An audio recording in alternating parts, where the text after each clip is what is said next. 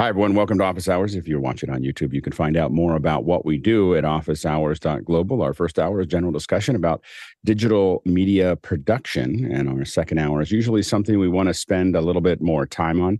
And today, we're really excited to be launching our first Accessibility Saturday. So the next 7 weeks, we're going to be talking about accessibility. And also, as you may notice if you're watching the program, figuring out the best ways, best practices to actually achieve accessibility in our streams. So we're really excited to have a lot of special guests that'll be coming on in the second hour. We'll be kicking this off with a discussion of disability awareness and etiquette, but we'll also have Sherry Turpin on, and she's going to be talking a little bit about some of the issues that are coming up for accessibility. And so we will discuss that in the second hour. So stay tuned. It should be a great one.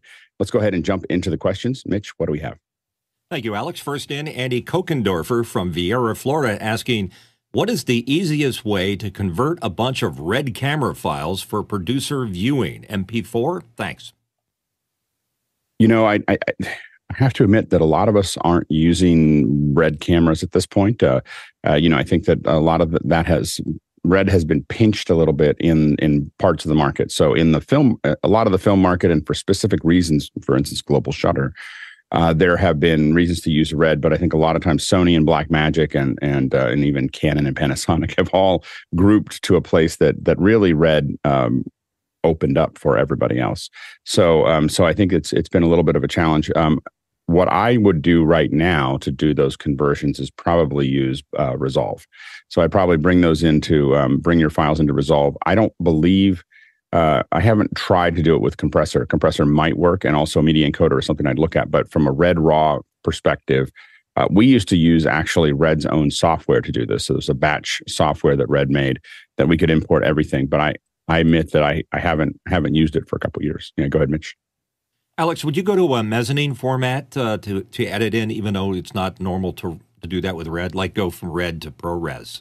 Not really. I mean, the problem is once because I believe Final Cut will read Red Raw at this point. And so, and a lot of programs will, I know Resolve will. And I think that the issue is that once you start building those mezzanines, it gets a little messy. Like it can get messy to do the edits, and the machines today are pretty fast. They should be able to do the debarring that's required to make that work. So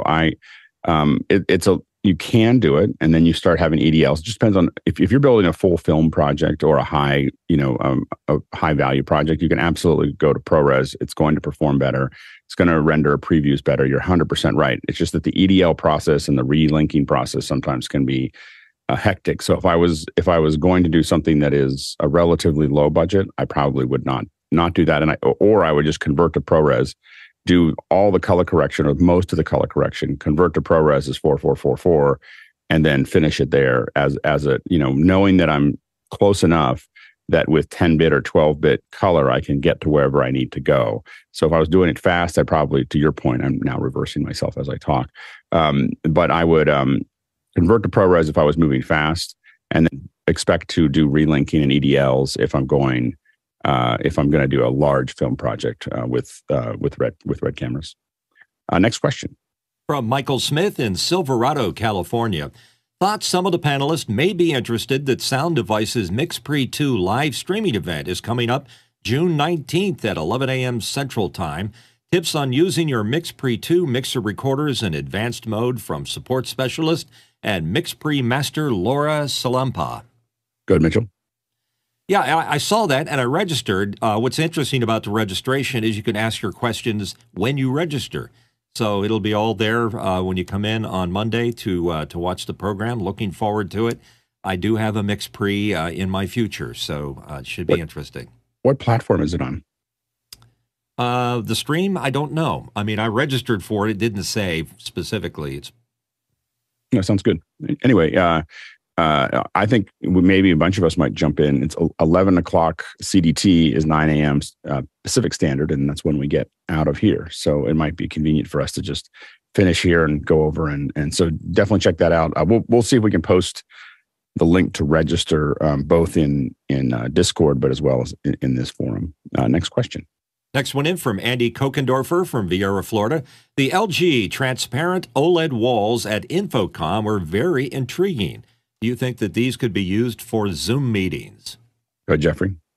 So what he's talking about, I've got it right here. I did some of the, I passed by the LG booth. I went through the LG booth. These are the transparent OLED signage walls that they have. So you can basically see it. There's a few companies that are doing this technology now. Muxware, I think, was the first one I saw when I walked through Infocom's booth. But what's really cool about this is things like this, where you can actually make a nice wall. There's a plant sitting, you can't see it because of the reflections, but there's a plant sitting right there. Using it in the Zoom, I suppose you could put a glass in front of of yourself, but you're going to get a lot of glare. You're going to have to try and figure out how to get through that. I don't think it's going to work in Zoom that well, but give it a try if you got one. Go ahead, Mitchell. Yeah, I was thinking, Jeffrey, in post, if I was doing something to go on that, do you send black through to make it opaque? Did they give you any indication of how you would post for that? Because you don't have a well, no, I really didn't ask them that type of question because I wasn't thinking of Zoom. If I was to do it in Zoom, I would make sure that I'd have a really dark background, well lit to me, and then of course the glass, and of course nothing that would cause any type of glare on the glass itself. So it'd be a process, but it's not impossible. Next question. Tony Mobley from Noonan, Georgia is here on the panel and asking this question. Are there recommended software to create shorts for social media, possibly AI? Go ahead, John. One we're using is called Opus.pro, and it's pretty darn good. We're using it for shorts right now. We're taking our long-form content and processing it through there, and it's working out well. Go ahead, Jeffrey. So Premiere Pro, I've been using the beta of Premiere Pro because they have the vertical options. You have the different types of tabs on top, and one of them is vertical, so it just puts it all in there. It works really well. One funny thing about Apple is I really wish that they would make iMovie set up so it would take vertical video, because right now what you have to do is you have to take the video, you have to turn it 90 degrees, do your edits, and then flip it back. Once you process it, flip it back. But the graphics do not, for some reason, they don't turn 90 degrees. So you have to pre-think the graphics, and anything, you can't put lower thirds or anything like that on it, or else it'll look really weird when it's finally in its vertical format.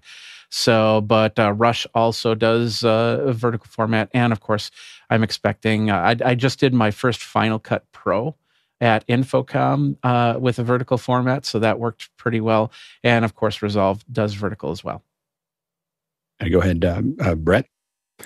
There's also a few different mobile solutions for making YouTube shorts, but agree with Jeffrey, and Final Cut Pro makes it pretty easy, and iMovie certainly has its limitations.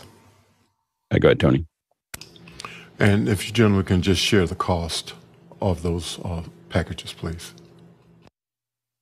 I believe that iMovie is free, and I believe Premiere you need to have you need to get a full, the full Adobe license, right, Jeffrey? Well, for Premiere, you can get Premiere on its own, which I believe is around $25 to $30 a month for the year. I think it's. I don't think. No, well, it's about $600 for the whole package a year, right, for one individual one. So, and then of course Resolve, you have the free version, and I'm not sure. I paid a long time ago for the Resolve, so I don't remember what the price is. So Resolve is $300 for the Pro version, but there's nothing that all of the vertical video and all the other tools that you would need are free in Resolve, so that wouldn't cost you anything. Of course, you got Final Cut Pro, which is working on the iPad now, and it does do vertical video and square video, and I think it's $5 a month. I believe, or that's what the plan is there.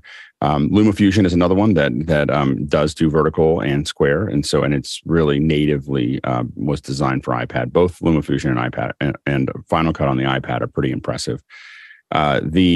Most of the creators that I've worked with that are doing these are either using the native app, so they're using the native TikTok app, or they're using I think it's called Envision, which is I think it's the, it's a kind of a social app.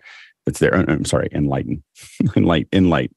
It's from the same folks that do the face tuning still app. And then the big one though, for a vast majority of social folks that I've worked with are using Final Cut. And a lot of it has to do with speed. So when we work, the smaller the like sub 500,000 follower group is using most of the ones that we've worked with in the past have been using the native apps that they have there, or they're using whatever app. When we see them go over about 1 million, it's 80-90% are Final Cut. A lot of it has to do with cost. They don't have to keep on paying a rental fee. And it also has to do with speed, that they're trying to get a lot of stuff out quickly, and the magnetic timeline for them is really much faster. Go ahead, Jeffrey. Really quick. Well, Wirecast and vMix both have vertical options, so you can actually record vertical videos for post editing in the 16 by 9 or 9 by 16. I always mess that up format. Plus, things like the OBSBot. Inside the software, you can say, I want this as a vertical video, and it'll actually flip at 90 degrees. You then also have the InStream from YOLObox, and they have a PTZ camera that also does vertical and horizontal videos. And I admit that when I'm doing vertical videos, I almost never shoot vertically. I almost always, unless I'm doing something really, really fast, I almost always shoot 4K horizontally, and then I pan and scan inside of that. It gives me an enormous amount of work, room to work with, in even 6K at times. But it allows me to pan and scan inside of that, and which I found to be pretty useful. Next question. From Paul Wallace in Austin, Texas. Paul asks, Poly Studio P21 personal meeting monitor at B&H for $89. Best for Zoom meetings or Amazon resale? QI, USB-C, great mic, and cam. And there's a link. Go ahead, John. I've been in the video conferencing and streaming business since the mid-'90s. Anytime I see a dedicated piece of hardware, I know it's failure. Every one of those, including what you have, Paul, which is the Facebook, whatever it's called, which is now obsolete. So another piece of dedicated hardware, no good. It's, I think that, possibly for throwing into a room that you just want kind of a general purpose, it could be useful. I think that if you're going to use something at home on anything that matters, it's probably not going to be a great device. The all-in-ones, as was outlined by John, oftentimes are pretty challenging to, it's a generalized service, not the specific things that we usually care about. So I'd be very surprised if it was effective at the level that we're used to. But throwing it into a room where someone can interact, or having it in a breakout or something like that might be there to let people kind of know that you're there. But I don't know if it'd be much more useful than that. Go ahead, Tony. I was putting my hand down, Alex, because you basically said what I was getting ready to say. I have a use case for it, and a question coming up soon.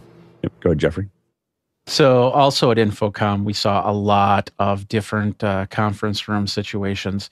Logitech was really big on the conference room, not only just with the cameras, but also with door placards and things like that. HP has been in this business a lot longer than a lot of the other companies, I will say that. So when they do it, I'm not saying that they know how to do it right. They don't have the secret sauce, but they do have a good working knowledge on setting up conference rooms for this type of conferencing. So if anybody has a chance of this working, it would be HP. Go ahead, Brent. Can't hear you, Brent. There was an after-hours discussion earlier this week, and somebody had one of these sitting on their desk. It was a little glitchy, certain features of it, but the overall idea was pretty cool. But somebody did mention that to be really effective, it should be like a nice 55-inch screen instead of a small little desktop one, to be able to use it in a conference room or something like that. Yeah, it'll be really interesting to see where all of this goes related to conference rooms. The biggest problem with conference rooms is the glass. The glass is really the hardest part to manage. It's not really the hardware; it's the hard surfaces that really make many conference rooms almost impossible to manage. And so, and I think that companies, what we found during COVID was that a lot of C-suite, the executives, just didn't realize how bad their conference rooms were because they weren't in them. They were in them, but they weren't ever coming in remotely. They were always at the conference room, having it all seem fine to them, but it just didn't seem fine to anybody else that was there. All you can hear is echo, and a lot of times with speaker mics and so on and so forth. It's really pretty egregious. Most of the time, most of us who have had to sit in hours and hours of those meetings are just trying to figure out what they're saying. We're not really, paying attention to the conversation as much as just trying to grok what is actually happening. And so I think you're going to see a huge opportunity for a variety of installers and so on and so forth to probably rebuild the conference rooms from the ground up. It hasn't happened yet, but when companies finally give up on the fact that a third of their employees are never coming back, like they're always going to be remote, they're going to have to take into account that they have to support them. And a couple of ways to do that is to rethink their conference rooms 100%. Like just not like a little, but you really don't need all those whiteboards anymore, like that are causing a lot of audio echo. One big screen that's shared among iPads or other devices is enough to have the conversations that are required. Generally, you're also going to. I think you're going to find that, and now that they have more space, a lot of companies are going to rethink also the shared, kind of the open office, which was probably the worst office design in 100 years. And they're going to start thinking about booths for their employees. So if you come into the office, you're going to have something that is relatively quiet that you can interact with people that are online or other people in the company, but it's all kind of quieted down. So I think that we're going to see it's a pretty big opportunity for folks that are thinking that do this for a business. Next question. Next question in from Andy Kokendorfer in Vieira, Florida. Andy asks, can I please get your opinion on sticker graphic to promote clear Zoom mic use in Firefox? Yes, the emotional appeal is intended. Yeah, I don't know if we're going to get it up or not, or to show it, but it's a little Firefox with a good mic, and it says, I think it says "Be kind, be clear," which is really good. So I applaud the graphic. Next question. Tony Mobley from Newton, Georgia, and here on our panel. Tony asked, I have an 80-year-old House of Worship user who I got the Poly Studio P21 monitor for. What is a low-cost computer I can add to the device for Zoom worship services? I go ahead, Tony. So this particular parishioner is coming into the worship service on a landline. And this was, I thought, a solution to be able to bring her into the worship service on Zoom in a more positive way. So I'm looking for a computer that I can add to the P21 monitor that will allow her to be able to participate fully in the worship experience. I think that a lot of them, it really just depends on whether you're trying to get full resolution or not. So if you're dealing with a 360p account, then many PCs will work. All the little stick PCs as well as the smaller ones. I think I have one sitting around here somewhere. This little guy here. This is the Miele Quieter 3Q would probably be enough to run it. But otherwise, I think that if you want the full resolution, I think that as you start to get the price closer and closer to $500, then you're probably looking at the base Mac Mini to do that. But this is about $250, I think, to make that actually happen. So you will have more support calls with this. So your than you will with the Mac Mini. So your trade-off will be time and money, as far as what it takes to actually get it done. Next question. Kirsten Osterkamp from Germany asking, how can I further improve my Brio camera video quality? Brio MacBook Pro M1 using webcam settings app. Go ahead, Brent. I would say the first thing I would review is your lighting, and at the very minimum, have some type of a ring light set up. But the more that you can have a nice, large light source that's diffused and the right coloring, the Brio really shines with a good light source. Go, Jeffrey.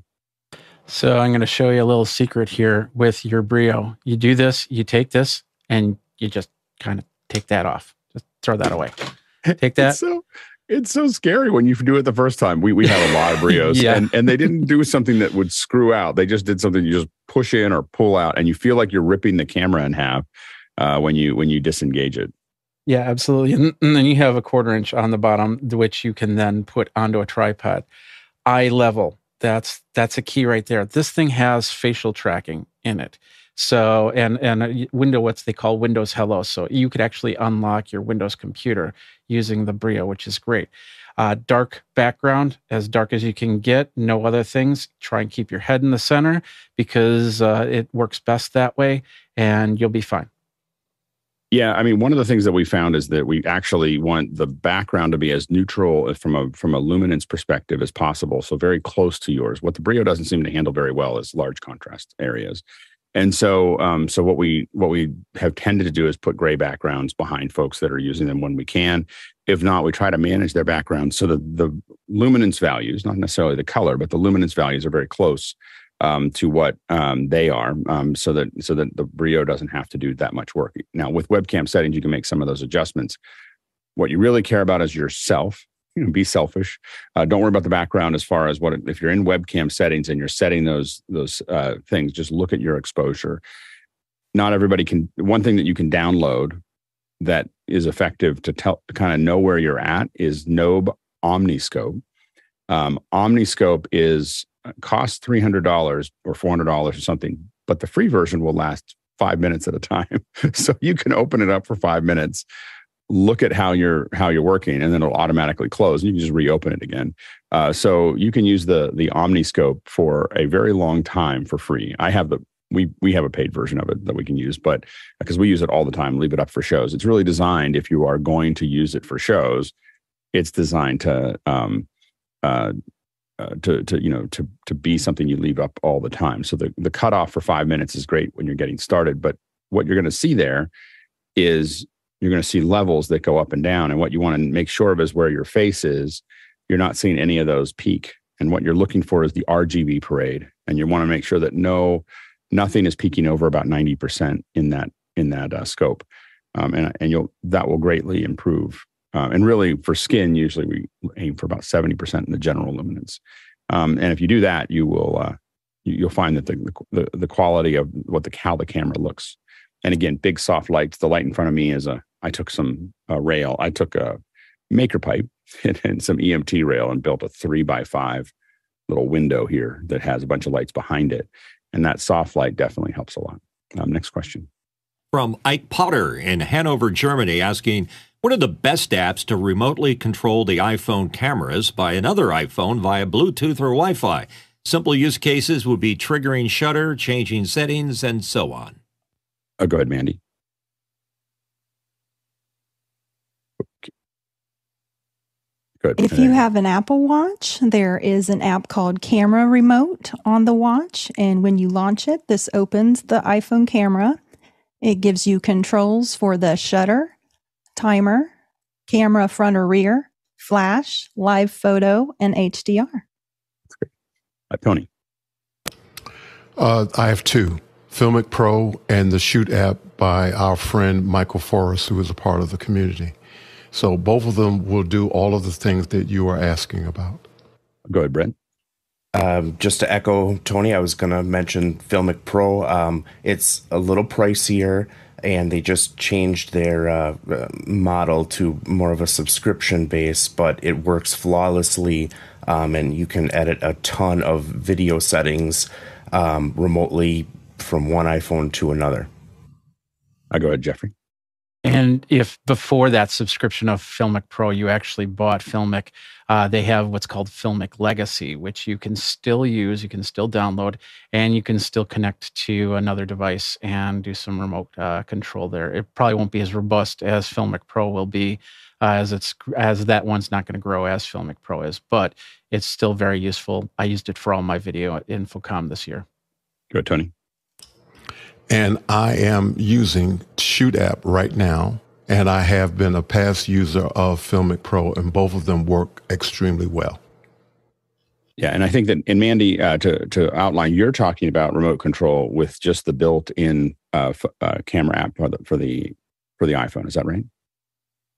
Yes, that's correct. So you don't need anything new. Like you can definitely do, if you're just looking for basic operation, you can do it. You can just take the watch, or and control your iPhone's camera. These other tools give you just a lot more little dials to turn and so on and so forth. But it can be done without any extra software. Next question from Paul Wallace in Austin, Texas. Paul wants to know: panelists on Mac Break Weekly covered the new Apple Vision Pro headset. What was the verdict? Go, John. This is a 2-hour conversation that Alex can add to, but Jason got a chance to try it out, and I suggest you go listen to it. I think that this is going to be great by version 3, and then I look forward to glasses in 5 years from now. Yeah, and by the way, if you have questions for the first hour, we still have a fair bit more time, and so if you we've been kind of cutting through these very, very quickly. So if you're watching the show and you have any questions, go ahead and throw those in for the first hour. And of course, if you have more questions for the second hour around etiquette with disabilities, definitely throw those in as well. Obviously I was in that conversation, so I paid a lot of attention to it. I think that I think the headset's going to be a pretty big deal. I think that of course, people can watch whatever. I don't remember what I said, to be honest with you. In Mac Break, I'm usually in the moment and don't remember anything, as I go through that. So, but I think that people should, if you really are curious about this and you're really trying to figure out whether this is viable or not, I would highly recommend watching a lot of the WWDC videos. There are many videos about how vision works. And I can tell you, as someone who's worked with all the headsets and done development work for some of the headsets, it's the platform and the development tools and the thought process that Apple's put to it that is so much more robust than what everybody else has done. You're only requiring iOS and macOS and tvOS developers to step 10% over. They don't have to learn some new thing. They can develop with Unity, but they don't have to. It's very clear of how to get things done. You have windows, you have volumes, you have spaces. You define how those go. And Apple has been extremely good. The videos are extremely good, especially at 2x, just in case you're wondering. They do talk very, very slowly. So anyway, if you're watching them on the WWDC app, the WWDC app does not have speed control, so don't do that. Go to the web page or go to the Apple TV, where you can watch these videos at speed, because I don't know how anyone could watch them at 1x. Apple has a very focused way of talking, and as they build those out, that are, it's hard to watch at 1x. But at speed, they are incredible videos that I wish we could see. All of education could look like those videos, of explaining how something works, how something ties together, how you want to think about it, how to build those pieces out. Even if you're not a coder, they cut to the code. You just go hit the little plus 10 seconds a couple times and go, just stay with the theory that they're covering. And what you're going to see is an incredible ecosystem. This is not a gaming headset. This is a computing platform, and they've built it out that way. And I think that we're in for a ride. I think this is going to be, and I think that it will be expensive, but great the day it comes out. Like the day it comes out, it's going to be a pretty great platform to work. Looks like Alex is froze up, so we're going to move on to the next question until give Alex a little chance to come back in. We can hear you. Next question coming in from Gordon. Yeah, it's. I think. Are you guys hearing me? Okay. Yes. Yeah, you're hearing me. That's Mitch. Mitch is breaking up. So I think anyway, so I think we should keep on. We should watch this very closely. We're going to talk a lot about it. We're going to talk a lot about all the tools that are required. We're probably going to be doing some labs as we start to think through some of these things. So I would definitely pay close attention to it. I think it's easy for people to poo-poo the first version of things. But I got to tell you that all the money's in the first version. Like if you're developing stuff, like that's where by the time it gets to the third version, the services have been commoditized. Everybody knows how to do it. It's a big deal. And you're competing with a lot of other people. When it's hard and when it's the beginning, that's when you get yourself established. So we're going to spend a lot of time before the headset is released, getting good at how to use it. And by the way, as we talk about accessibility, the opportunities for accessibility inside the headset is pretty amazing. I think that, it's really exciting to be able to have Apple talks a lot about it, and there's just lots of places to put things and to add things and annotations and all kinds of other things that I think are going to be revolutionary. So, but I think that we don't want to say, oh, we're going to wait for 2 or 3 years and see if we're going to develop for it. Being there out of the gate is going to mean that, a lot of people will buy apps just because they're apps on the headset. There's a lot of companies that are going to be looking for how to do this. But I can tell you, as someone who mostly rides the beginning of waves and then moves on once it commoditizes, that the time to pay attention to the headset is now, not 2 years from now. Next question. And the next question coming in from Gordon Lake in Los Angeles, California. The portal from Facebook used to be good for bumping Zoom meetings to 720p. Does it still have value? I think some people still like to use it. I don't know. I have one, but I keep it in a box. I'm not that excited about leaving a Facebook device open in my kitchen, or anywhere else that might be listening. So I think that it's not something that I've been, I got it mostly to bump to 720 and to test it, but I don't leave it on. I turned it on when I needed it, and so it's now probably going to go back here as a in my little graveyard of cool things that existed at one point in time. Next question. Next question coming in from David Brady in New York, New York. David asked, I have a project coming up at the Sunday Place and will need to install multiple projectors for a video mapping project. What would be the most cost-effective way to cable things up where each projector is at a discrete surface? I mean, I think the first thing you want to think about is the run. Like, how long is the run, and where do you need to get to, and then also you need to think about what the resolution is. So at 1080p, I think that you could do things like NDI to get to those things.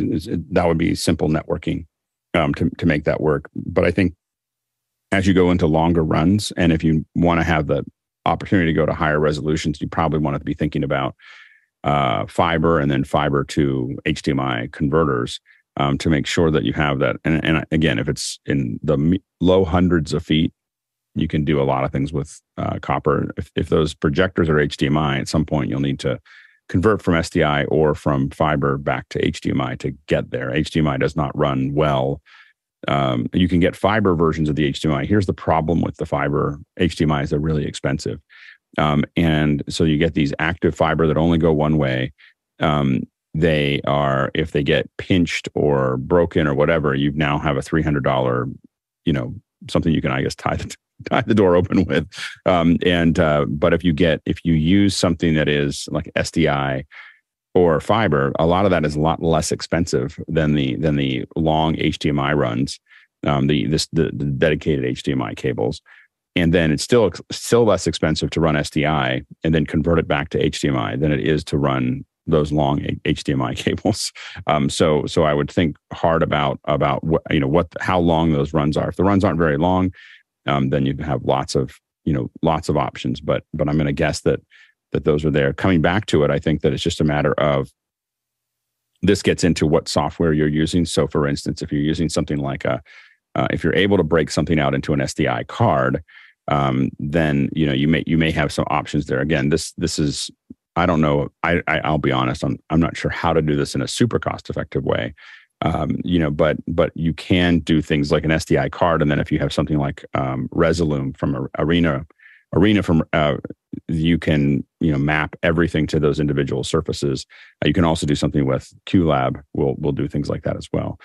So I think QLab and Resolume are two things that I would probably look at pretty quickly to map things against many screens. So I'm very, very curious as to what you come up with.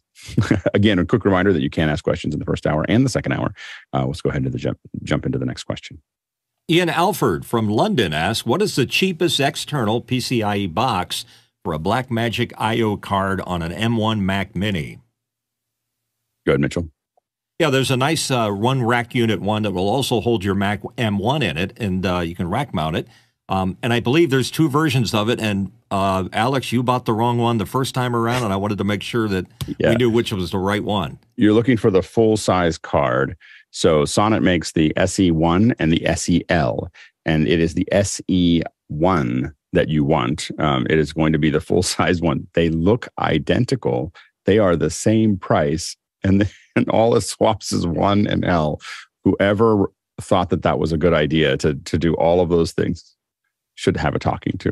so about like a little introduction to not send, or maybe this was a whole plan to get everyone to buy 2 boxes. But the SEL does not fit the Blackmagic cards. The SE1 does. They're both about $350, and they are a Thunderbolt.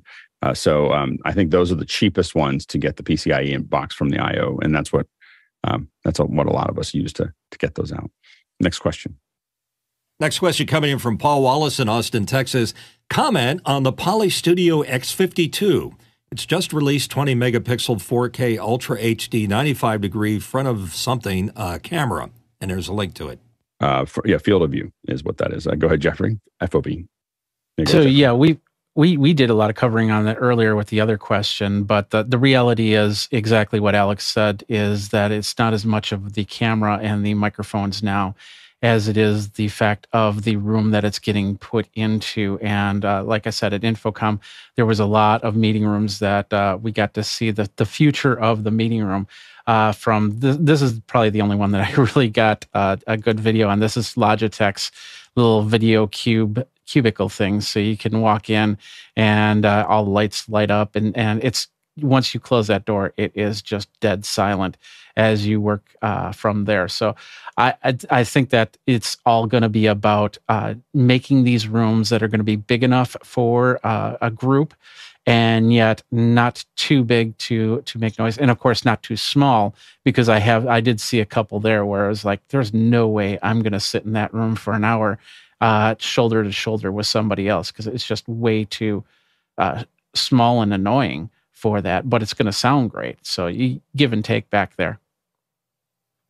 Yeah, I spent a lot of thought about it. I really think that the comfortable size is about 8 feet by 12 feet by about 8 feet high. Like that is that's the size that people should really be thinking about in a way that doesn't create triggers for people who are claustrophobic. Like my mother would never get into that. She wouldn't even walk in, let alone. But the other thing is that size gives you a place to work. It gives you a place to interact with folks. It'll look great. But I think that some companies are going to start thinking ahead a little bit. I actually think that the conference room, when companies start to react, is going to go away. Like we're not going to use it nearly as much as we used to. I think that as we have more and more people that are offsite, it's much more getting people onto a playing field that everyone can be on, is giving everybody the ability to do the frame that we're having here. If you think about how the conversation would go with this many people in this panel, we have 10 or 12 people that are in this panel right now. Think about a conference room for 10 or 12. It's not nearly as clear and as good as what we have here. Now, a lot of people don't have that because they have bad video cameras and bad audio and bad all. But what we're representing is what it could look like if companies actually invested in people looking good and sounding good when they're in meetings, or individuals, making that investment. And so the thing is that I think that as that happens, this is a much clearer vision this is I can see everybody, in a way that I can really see their faces. I'm not looking down over here. I'm not looking up over here. We're not trying to figure out all the little bits and pieces that we have to work with. And I think that, if for people who have actually worked in these large companies, I've spent a lot of time desk surfing, and I've been a gray badge and a yellow badge and a red badge and a blue badge, and sometimes all in the same week. And I go through those. It's a disaster. Like the amount of stress that the conference rooms create inside of the company is so high, because you have to start on time. You got 25 minutes, and you got to be out of there before the next set of people who will be standing at the door when you're walking out. When it's just very, very stressful to do those. And if people had the space, and I've walked to whole other buildings off campus or in semi-campus just to get to a conference room. So it's just often. And so it is if companies started giving people, with all that extra space they have because the open offices are empty, if they gave their employees the space that they needed to be there, you'd be able to have a hybrid system where some employees are at home some of the time, some of the employees are there some of the time. And I would argue that a lot of employees would want to come back to the office if they had a little cubicle that was set up for them to be in meetings and look good and sound good and not be distracted by everyone. You'd have a lot of people who would go, "Oh, I'd really like to go back to the office." But that's I think that's the direction people really need to think about for companies. Next question. Rick Combs from Columbia, Tennessee. I've got a 10 to 12 person meeting sitting around a conference table, and one person can attend the meeting only by phone. What is the best way for the person calling in to hear the other people in the meeting? We put the call on speaker using iPhone now. I can tell you how we did it in PixelCore, because we had an office and we would have meetings where there's 5 or 6 people. We sent everybody back to their own offices and if there was one person on a phone, we would send everybody to their own offices and have them all on phones individually. We did not try to, we made almost no attempt. And I can only remember maybe a handful of times where we had a conference window open. And even if we were in the same room, we got really good at everybody being on the call. And we were literally muting and unmuting when each person was talking. So if there were 5 of us sitting around in a room, we all got on the call and we all had our headsets on, and we all would just hit mute and unmute as we talked. And we got very, very good at it. And that is the best, if you're asking for what is the best way, is either nobody's in the conference room or everybody is is called in and they're doing mute and unmute. That is the best way. Everything else after that is a compromise to make for convenience for the folks that are in the room. But if you want to do it well, we did that for years, and it sounded a lot better. Next question. Gordon Lake from Los Angeles, California. Gordon wants to know, for wireless mics, is it okay to use rechargeable batteries in a production, or should you stick with new batteries? Go ahead, Mitchell. You can use high-quality rechargeables. Make sure they're fully charged. Anytime you start a production, whether you're using rechargeable or new batteries, always make sure they're new batteries, because you never know at what point they might fail on you in the middle of your production. Yeah, I know it's controversial. When we do testing, a lot of times we're using rechargeable batteries, obviously, because we want to keep those going and everything else. I will admit that when I'm doing production that matters, when I'm getting paid for this to work, I buy high output batteries, and I'm only going to use them once, and I often replace them when they're less than half done. I keep those batteries and we just use them for testing afterwards. So there's a box of batteries that we just use until they die later. But in the actual production, usually we will use high performance batteries. We will replace them oftentimes once or twice a day. To make sure that that's the one thing we don't want to think about. so that's the, and so we're very aggressive about that, because it's just trying to explain to a client why the batteries died. Not a good conversation. So usually at every major break, we swap the batteries out and put them in a box, and then we still use them. We use them until they're expired. But and that's only during the event. During an event, we'll keep on swapping those batteries. Next question.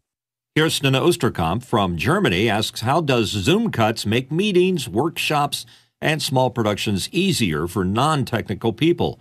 And could you share the same or some cool Zoom cuts that were built in After Hours this week? I don't know what was built. I didn't see a lot of Zoom cuts built in After Hours yet this week. But it is. I'm pretty excited about the Zoom cuts in general. So for those of you listening who don't know what we're talking about, Zoom cuts is an app that's built, and it's on the Liminal Technology site. And what it allows you to do is automate. It's basically another Zoom client. So you wouldn't open your normal Zoom client. You would open up Zoom cuts. And what it has done is build it has all the hooks that you would need to now use shortcuts, Apple's shortcuts, and embed them in with Zoom cuts. And so you have not all the tools you'd have with Zoom OSC, but you have a lot of tools that are available to you at Zoom OSC. So you can have, for instance, and we talked a little bit about this, I guess, what may be referred to as in last Sunday, Andy Carluccio jumped on with me, and we just kind of went through and started playing with some of those. But what the access that you get now is for a lot of people that thought that OSC was a little too heavy, like, it's a little too hard to figure out how to do the OSC. Zoom Cuts is going to give you all of the things you probably thought you needed. Then and the other thing is that it's now integrating your shortcuts that you can use for the rest of your system. It can integrate those into Zoom. So you could be talking to, for instance, Mix Effect Pro and tell it to do something, and then tell Zoom to do something all at the same time through a set of shortcuts. And so I think that there's a lot of possibilities of how we do that. Now, I'm using it for some of the most simple things. I have a Zoom cut, or I have a Zoom cut that enters After Hours. Like I can either say something, or I can just touch it and it'll just open up After Hours and log me in. Same with Office Hours. I'm not using it today for a variety of technical reasons on my end, because I was changing a bunch of stuff. But but I normally jump into Office Hours and After Hours now with a Zoom cut in through Zoom cut to make that work. The other thing that I have is the ability. I do have I now have a shortcut that I can mute and unmute. That I do. I have a hardware version of that, but it's nice to have a software version for whatever reason I need it. And then I know that this gets into the integration. I have it set up so that if I say I want to join After Hours, it will turn on all my studio lights. So it'll make sure that all my lights are, like, I can just come in and say it. And like, for instance, I have a shortcut right now that does this, right? So those are all my lights there, and then I can turn all my studio lights back on. And that's a shortcut, and I can activate that shortcut along with my Zoom. So I can say join Office Hours. If my lights aren't already on, they will come on as it goes through that process. So that's the kind of integration that I'm starting to work on, to get that. And I have to admit that before Zoom Cuts, I really didn't spend much time on shortcuts. Like, I was like, oh, it's cute. I'd been using Automator for a long time and Apple Scripts for longer than that. And I was like, okay, shortcuts are fine. I didn't really spend much time on it. They're really cool. Yeah. So the shortcuts on Apple's platform are. Now that I'm digging into them, they're remarkably easy to create and really, really fun to build stuff with. So I'm afraid that I'm spending too much time fiddling now with like, I can do this little thing, and then I can have a button on it. And one of the things I'm doing is you can get these kind of buttons on your phone that are there. And what I'm looking at is, having a old phone kind of dedicated to that. So I have a couple buttons that I can just sit down and tap, as well as using. I have found that Siri has been hit and miss with the shortcuts. I think it's because I have so many Apple devices in one place that Siri seems to get confused. I haven't figured that out yet, but yeah, go ahead, Robert. I think the other thing about Zoom Cuts is that once you've defined a certain amount of shortcuts, you can share it very easily with the second person. And that makes really unifying the way people who are attending a meeting very simple to use, because they don't have to be technical. They don't have to go into the config. They just get a package that they set up and run. Yeah, I agree. I think that there's going to be a lot of remote things that we can do with Zoom Cuts as we move forward. And you're 100% right that as we get even more complex ones that really do all the things we want it to do, I think that there's going to be a lot of the ability to do a lot of really interesting much more complex things. And I think that because of what Adam works on in general, the production studio, and he works on shortcuts, I think that there's going to be a really interesting integration between Zoom's production studio developments and shortcuts. I think I think we're just seeing the very beginning of the development that Adam Tao is undertaking at Zoom. So, and we had him on, if you're wondering what we talked about here. If you didn't see the episode, we had Andy and Adam on about a week ago discussing Zoom cuts. I would highly recommend looking at that video. Next question. Next one in from Craig McFarlane from Boston, Massachusetts. Craig asks, I recently noticed YouTube's transcript feature. It includes all of the ums and ahs. Why wouldn't they just leave those out? Go ahead, Jeffrey. Because YouTube cannot assume anything. That they might, that person might be actually talking in a different language. And how do you determine that from an and an ah? There's no AI ability inside of transcripts besides the fact of actually doing the transcript itself. Could it happen in the future? Yeah, I think with a lot of these AI features that are coming out with editing options and other features like that, YouTube's probably going to look into that and try and figure out a way to probably and most likely improve their internal editor so you can actually take all that stuff out. But as for the general transcript itself, it does not want to touch with what it reads. It wants you to take care of any corrections that need to be done, and that means taking out the ums and the ahs. Yeah, you can see, it's not going to take that out. You're going to see that in the transcript as I say it. You can take things, and there are places where you can do. You can probably take it out and condition it itself. These are SRT files. You can download them from YouTube. You could process it and say replace every with a space, and just go and then push it back in, and it would clear it out if that's what you want to do. But I think that it's hard to know. Sometimes people want to use those words, and I think YouTube trying to figure out what you want to use and what you don't want to use is a pretty dangerous place for them to go in that process. And so I think that that's probably one of the reasons we don't necessarily see them trying to make those decisions. It's hard enough in most people's relatively poor video quality or audio quality. It's probably hard enough for YouTube just to get the words out in time, and put them up there, let alone start making subjective decisions on what should be included and what shouldn't be included. So I think that's one of the big challenges that YouTube has in that area. And so, we're at the very beginning of this. I mean, if you look at a lot of the new AI and the Whisper AI, and there's like Mac Whisper and Whisper AI, and those things are making a lot of those decisions in a very, very intelligent way. The large language models are just nailing transcription in a way that it's kind of amazing to see how accurate they're becoming and how quickly they're becoming. I'm testing a bunch of stuff in that area, and we're going to get to a point where when we look at the quality of it, I think that we're going to get to a point where you have a city council meeting, and it is, the city council meeting is finished. It's then converted to 60 languages, and then even re-audioized into all those languages. And this is like what I'm talking about is something that has no budget, that has no real reason to do that, but they'll be able to do it because this is not going to be a thing that has a constrained supply anymore. And so what we're going to see is anything like that. So you have a city council meeting, and 20 minutes after the what we did, you're going to see all the transcript. You'll have subtitles in 60 languages. You may have voices in 60 languages. You'll have summaries in 60 languages. You'll have all of those things, and all of that will happen like that.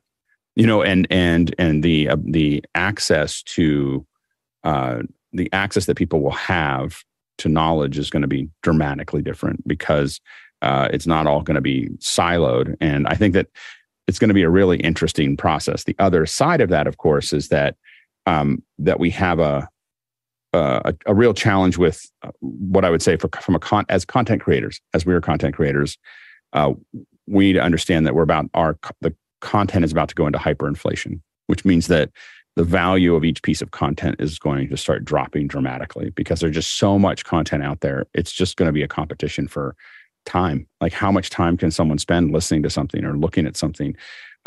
Suddenly everything that's being done is going to be available.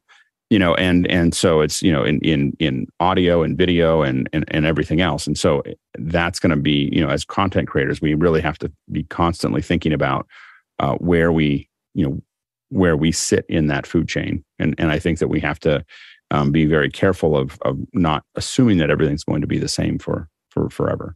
So it's just something that a lot of us think about this a lot, as far as what that actually looks like. Let's go ahead to the next question. And we probably have another room for about one or two more questions if you have them for the first hour. Go ahead. Let's go to the next question. Gordon Lake in Los Angeles, California has a question. Why can't vMix replace an ATEM for most use cases, or can it? Go ahead, Jeffrey. I think it can. The only problem is trying to get vMix into a box like this size. I could literally set this up at my home and then take this out and put it in my bag, take it out to the remote session and use this like this without a computer. Just hit the buttons, like I said, all pre-configured, and go from there. I have my vMix, portable vMix box. It's also a portable Wirecast box, which that's an advantage, switching from one piece of software to another. But it's an Intel NUC Skull Canyon. And if I want to bring in HDMI, I either have to get USB dongles for the HDMI, or I use something like my Sonnet box with a card in it that can do multiple HDMIs in. I also use NDI for that, so that's an advantage for having the vMix box over the ATEM Mini. So as you can see, it's basically a give and take. If you want ease of use and low weight, then an ATEM Mini is perfect. But if you need to have more functionality, then getting yourself a smaller box. And the newer Skull Canyons have the ability to insert a PCIe video graphics card for the GPU side of things. Yeah, I think that it comes down to expense. As Jeffrey, I think, was kind of alluding to there, is that you can replace vMix, but to get a PC that will do, let's say, 8 channels with a super source and everything else, there's a PC there that's going to cost more than the ATEM to get that done. And so I think that's the challenge that you have is to do it stably and to have what you need for that. You're gonna end up spending more, and to be honest, it's going to be less stable. so you're gonna pay. You're going to pay more money for something that's probably less stable than the ATEM is to get those things done. So there's definitely a place for vMix. A lot of people use it in the cloud. A lot of people use it for a one-person production pipeline. But I think that the challenge really is that you are trading oftentimes. I mean, I was using vMix for an event recently and got to see, where things start to get caught up in, slow frames, so what we call slow frames, which is that it's not doing the full frame rate when it's making some kind of transition, and a lot of the idiosyncrasies that come with that software is with any software, you have some of those challenges, and you just really need to make sure that you have a PC that has enough headroom to make that actually work. And that starts to become a lot more expensive or at least a little bit more expensive than something I can throw in a backpack. We're taking an extreme to a soccer game tomorrow, and it's just like a little piece of the box.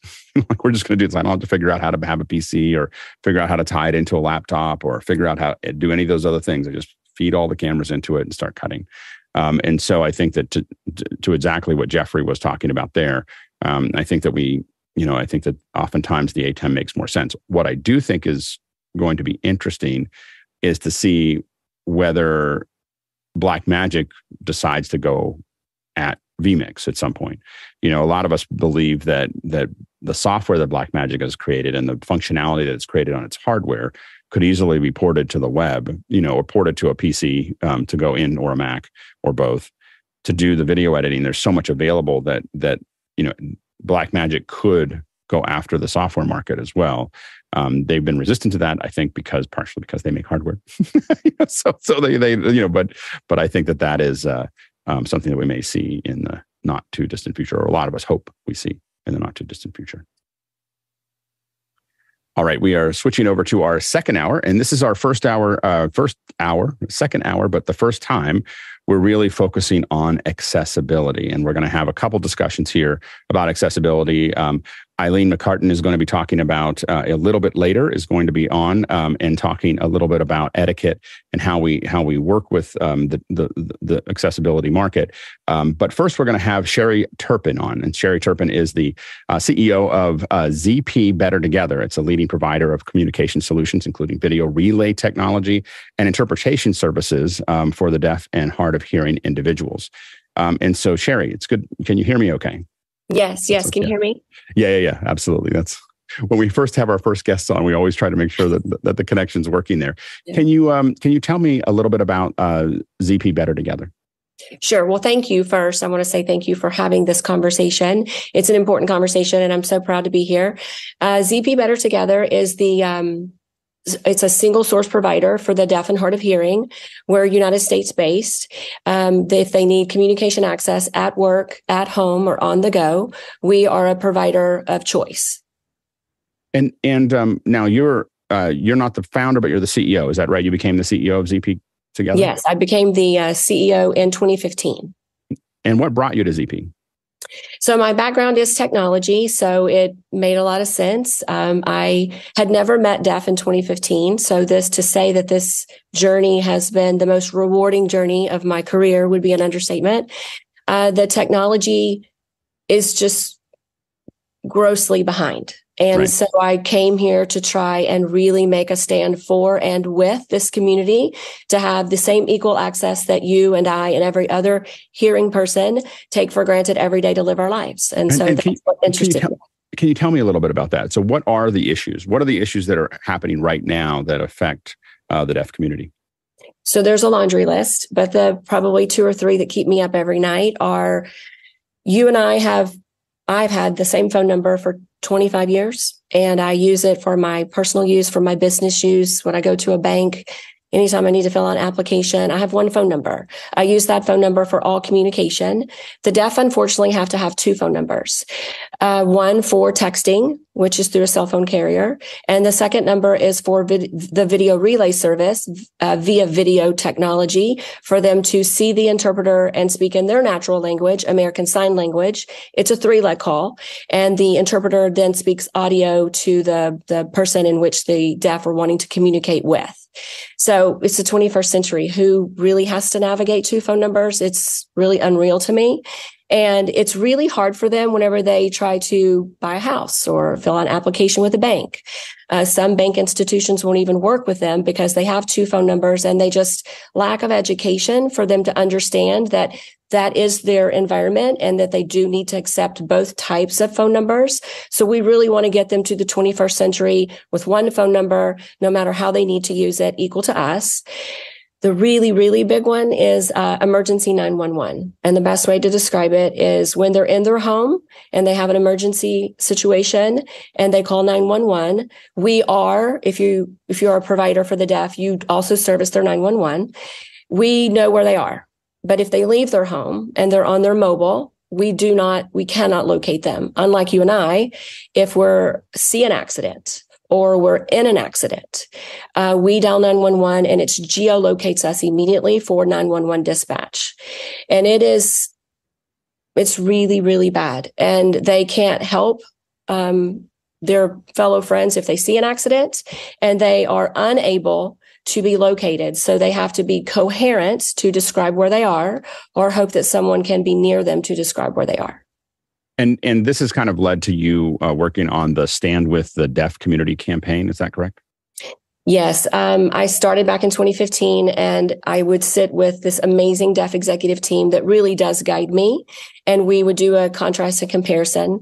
I have this. Do you have this? I have this. Do you have this? And the list just continued to be created. It was filed in the FCC docket in 2011, a list of inequities, and that list just continues to grow. So all I did 2 years ago was dust it off, highlight it, and went on an advocacy campaign with different advocacy groups, my executive team, the deaf community, and anybody that will join us, stand with us, and we're calling it Stand For or Stand With the Deaf Community to solve these inequities, which we have to solve through the TRS, VRS program through the Federal Communications Commission. And so there's a petition out. Where do people find this petition?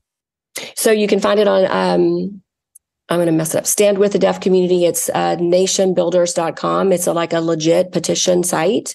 We have it, I think, posted somewhere here for everyone to find. We have over, as of this morning, 7,500, which I will say are mainly hearing. The hearing community was completely unaware that this was happening. The deaf community, unfortunately, has lived with it since this program inception, which is a little over 20 years. The ADA, 33 years ago, made a commitment to bring equal access to this community, and they're doing just the bare minimum. So we've created this petition for anyone who is willing to help us fight these inequities. It takes no more than 5 seconds to sign the petition, and we will be submitting the petition next week to the FCC to show everyone in the FCC that we are all standing together, that we should have equal access for all. And is there other things? I mean, we talked about the 2 phone numbers. Are there other inequities that you're trying to solve specifically with this, with the petition? Yeah, there's a whole list of them. Zoom, this conference unit here, any conferencing, which the FCC did vote in, I think it was last week, to do a public, it's called an NPRM, a public notice to discuss how all conferencing units could be more integrated. So it's Zoom, it's WebEx, it's Teams, it's all of them. And how would they be integrated? What do you mean by that?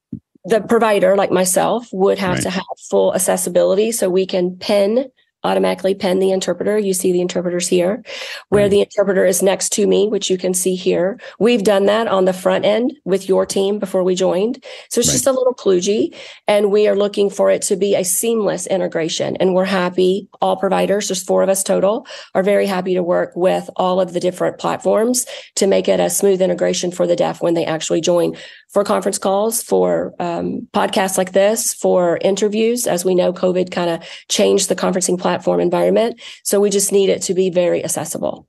Yeah. And I can say that we worked on the back end. This is thousands of dollars of hardware and a lot of work for us to set up, making this work seamlessly or relatively seamlessly. So it's not a trivial problem for people right now. No, and your team did a phenomenal job. But to your point, it took a lot of work on the front end to get this to happen today. It's beautiful, by the way. Thank you. Well, thank you. Thank you. Now, do you think that this is going to work? Do you think that the petition is actually going to push through with the FCC? Do you think that there's the right mix in the FCC? That's always the question, right? Is like it's all like who's there, but what do you think of the chances? So I've been very fortunate. We're in what was called a rate card. It's every 4 years. This last rate card, which was in 2017, really got extended due to COVID. I've been very fortunate to have phenomenal relationships with all of the commissioners and the chairman, and now the first chairwoman, Rosen Warsaw. I'm here in DC. I'm in my hotel room. The decision will be made by the end of this month. And I was with all of them just last week, and we'll be with them next week. Everybody wants to help the deaf. When you meet them, they're a beautiful, beautiful community living their life fully, and they just should navigate it equally as us. They're extremely bright, extremely creative. They can contribute to the world and to society if we would just give them the technology at the same accessibility that you and I have. And I am very optimistic for the first time in the history of this program, that this program will be reorganized and restructured, that will fully invest and not only catch up to technology, but stay caught up for years to come. That's great. And you did a film, didn't you? I mean, you had a film recently that you produced. Where can people find that? So the film is on our website, and it's also at our petition. So if you want to watch it, it's 8 minutes. And I'm honored to have put together, and everyone told me it was just a really clear documentary, and it's with some deaf executives and deaf members, and I'm just a guest in their story. But it is on our petition site. I would encourage everyone to watch it. It really does describe the inequities, and it's heart-wrenching to watch. But you will see everything we just talked about in the documentary, and it was hosted on CBS News digital site as well. As we kind of finish up, what is one of the most important things that the audience needs to know about this program? So as I mentioned earlier, I had never met deaf. I had no idea what they were dealing with. And it is, because I come from a technology background, it is really disgusting to me that anyone has allowed this to happen for the period in which that it has happened. So the moment I explain to anyone what is happening and they watch the film or they just listen to us, there's been like a tsunami of support from the hearing. It's a lack of education and awareness. And once you know, you can't not support and get to work. And I would encourage all of you, we could use all of your support. We could use a signature of a petition. We are in the 11th hour of really, for the first time, doing something really great for a community that is so deserving. So I just plead with you that if we have any questions, I'm happy to answer them. But the petition site and the documentary really does explain it, probably more than I could ever explain it. And again, the petition takes maybe 5 seconds. So your name and an email address, it's super simple, really will make a difference, most likely in a hearing next week on the Hill. Thank you so much for your time. We're really excited about it. And we're really excited about this summer. We're really working on, I've worked in a lot of accessibility, programs, to make different programs possible. But it is to what you're saying, it's always a heavy lift. If we want to even add captions, it is this huge pipeline that we have to build that is not trivial for people to do at a high level, at a high quality level. And so I definitely can see where you're coming from there. And I think that we're hoping that we're not only talking about accessibility over the next 7 weeks, but we're going to be experimenting with it. So you're going to see more and more, like even the video that we're doing right now that you see in the program. This is hello world for us. This is the very beginning. We're going to look at how we keep on dressing that up. How do we make it? How do we keep on moving that forward? And then show other people how we're doing it, so to make sure that they understand that it's possible. And these are I think of what a lot of people are missing is, what are the steps? What are the steps to get from here to there? And so we're going to try to figure out what those steps are, taking some of the stuff we already know how to do, but then learning how to do these. One thing that we suddenly realized as we started to talk is we've done a lot of ASL in the past. What we haven't done is having people using ASL in the program and then having someone interpret that, an interpreter there. And so we realized that's a new thing for us to really fully incorporate deaf into the actual conversation. So I think that's going to be really interesting. Well, I can't thank you enough. It takes people like you who will, and Tim, I know Tim, that will just pause and ask questions. There are no dumb questions. I tell everyone that. The community as a whole in the United States is very small compared to everyone else. And so it just takes us really fast-paced hearing world to slow down. We're here to help. ZVRS and Purple are here to help, here to educate. Here to offer interpreters, here to adjust as you navigate through this over the next 7 weeks. And you can never ask us enough questions. It is truly, in today's world, the right thing to do. And I'm just honored that you're doing it. I couldn't be more happy to partner with you. Well, and we're hoping that you're going to come back a little bit later this summer and give us an update. Is that possible? I put you on the spot here. I would love to come back and give you a very positive update. I might be able to do that in just a couple of weeks. So okay, great. So we'll if you have something, let us know, and we'll get you back on. Okay, thank you very much. Thank you so much, Sherry. Thanks so much. All right, see you later. And now we are going to jump to the second part of our second hour.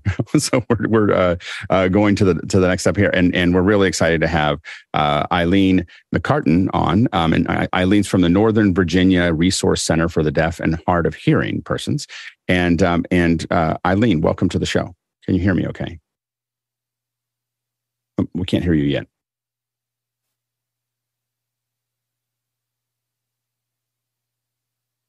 Okay, thank you for having me. I appreciate the time. So I'm Eileen McCartan. I'm from the Northern Virginia Resource Center for Deaf and Hard of Hearing outside Washington, D.C.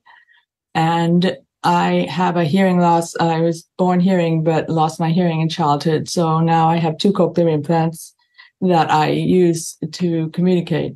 Also, I know American Sign Language as well. So I'm using the interpreter. And I just wanted to talk about some of the things that are maybe challenging for people who are hard of hearing or deaf to access technology.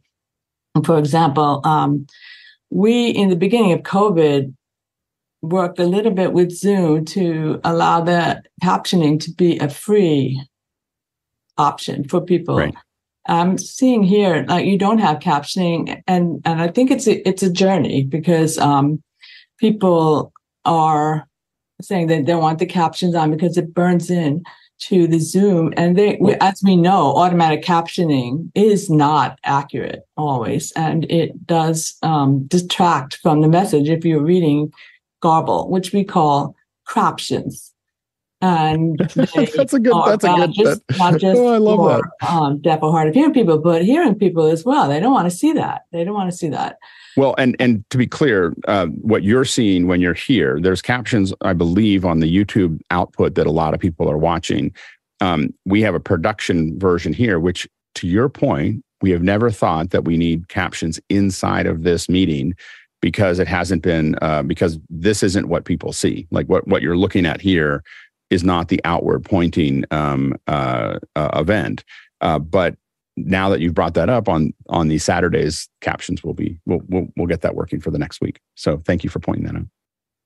Right. So that now is an issue, because for me, I use captions, and I have a backup because I have a automatic speech app on my phone. There are a couple of them out there that are pretty good, that are being used as sort of a backup to what's happening here. Right. And it does give me, because I am someone who's late deafened, and unlike there's people who are born deaf who use American Sign Language, there's a small portion of the people who have hearing loss in the United States. The proportion of people who are hard of hearing or have some age-related hearing loss is pretty big, and that's almost it's like an invisible disability, if you will. And those are the people who, for whatever reason, they just want to be able to enable the captions for themselves. They don't want to tell anybody that they need them, but it does function as sort of a, backup. Again, if you have a face and you have the captions and you have the audio, you have a good chance of putting it all together into a meaningful message. However, I'm noticing, like, on this, and I don't know if it's going to happen in the final complete version, but people who are speaking, their lips are out of sync with what they're saying. So that puts a kind of a burden on the hard of hearing person to try to use lip reading as their. Yeah. And the output, one of the challenges for Zoom is that, and because of the pipelines, is that everything is often a little out of sync.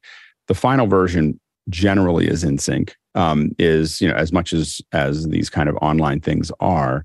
But to your point, they often look out of sync in this room that we're in, that is distinct from if we sync our audio here, because a lot of us have some pretty big video pipelines. We're not just coming in with our webcam. If we sync it here, it will increase the latency of the overall event. So we try not to sync them into this zone. And to your point, we haven't been as sensitive to that in the past. So it's something for us to think about.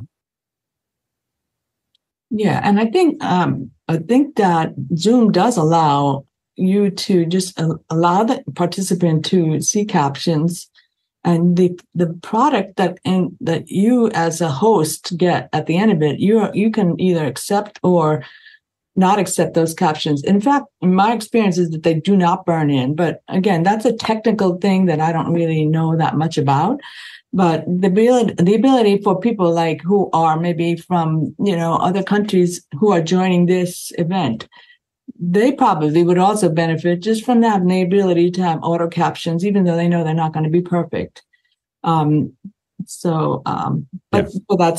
that's something about technology, and the ability to put the interpreter right next to the speaker as an option is another advancement. For example, in the past, you either had to pick the interpreter and pin the interpreter, and then you couldn't see the speaker. But this setup here is where the speaker is in a box and the interpreter is in a box, and you can choose that option. That is great. That's wonderful. So I can look at the interpreter, and I don't have to kind of find her on the Zoom screen, and that's helpful. So it feels like every few months things are getting better. Like captioning in Zoom, you can actually drag the Zoom away, put it wherever you want.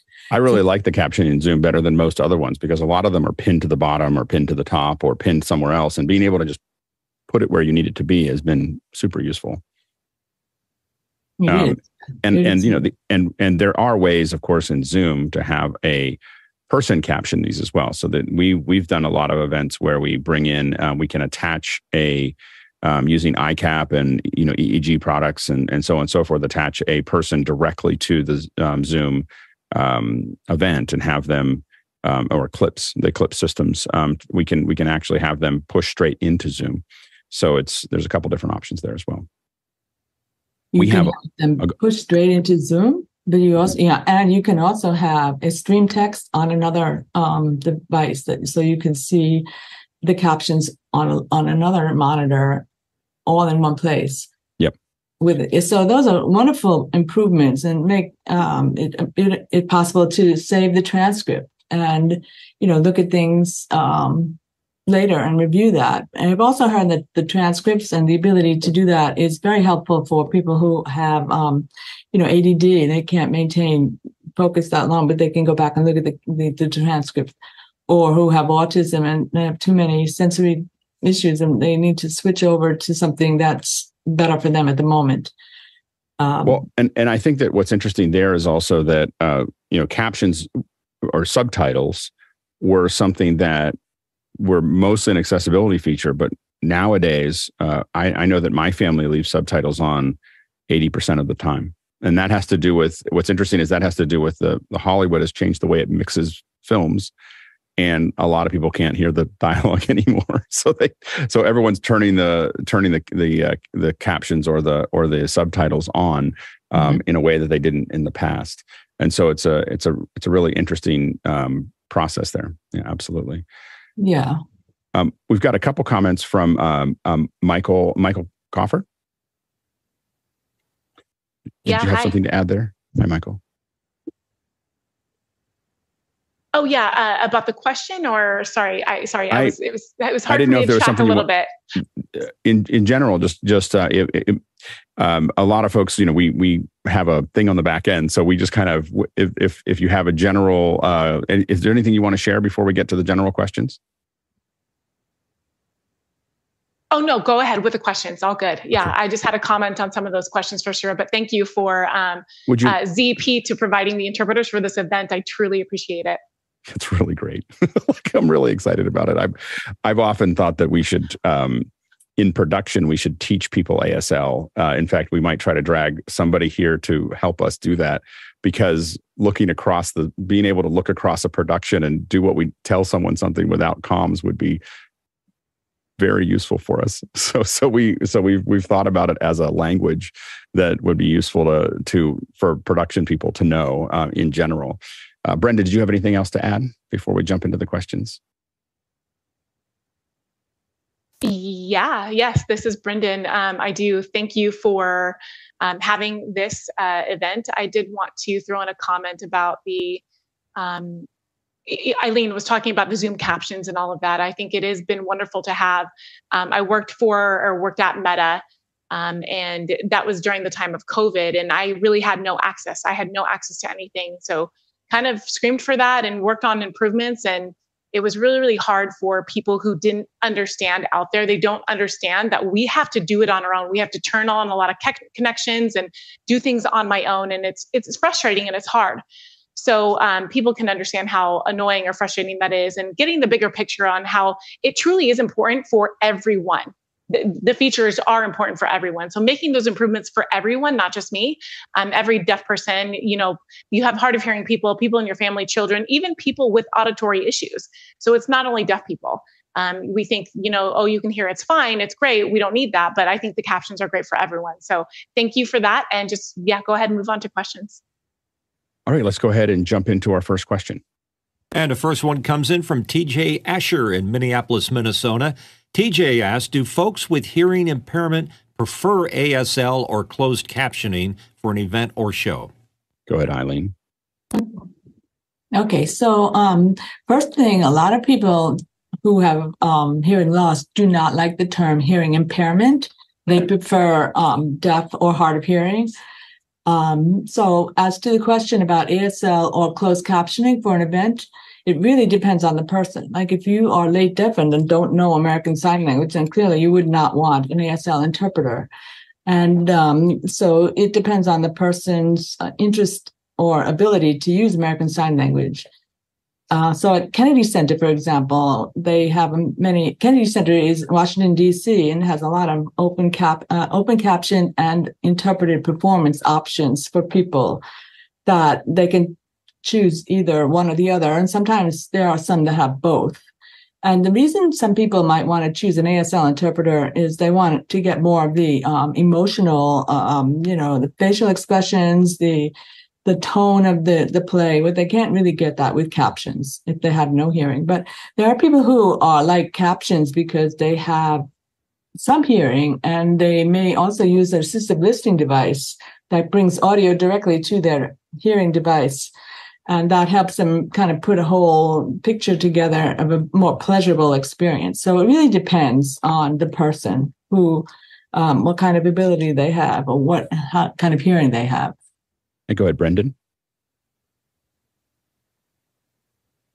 Yeah, so you're exactly right. I think to add to your comments and discussion, yes, you definitely want to see the emotion and the tone of it.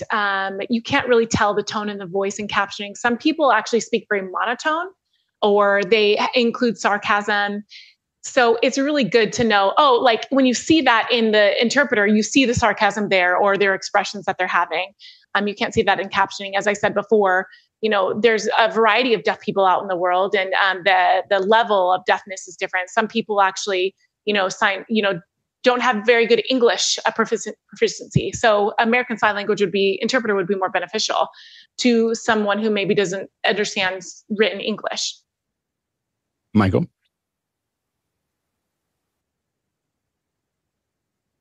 Yeah, this is Michael. I would like to just say a few things.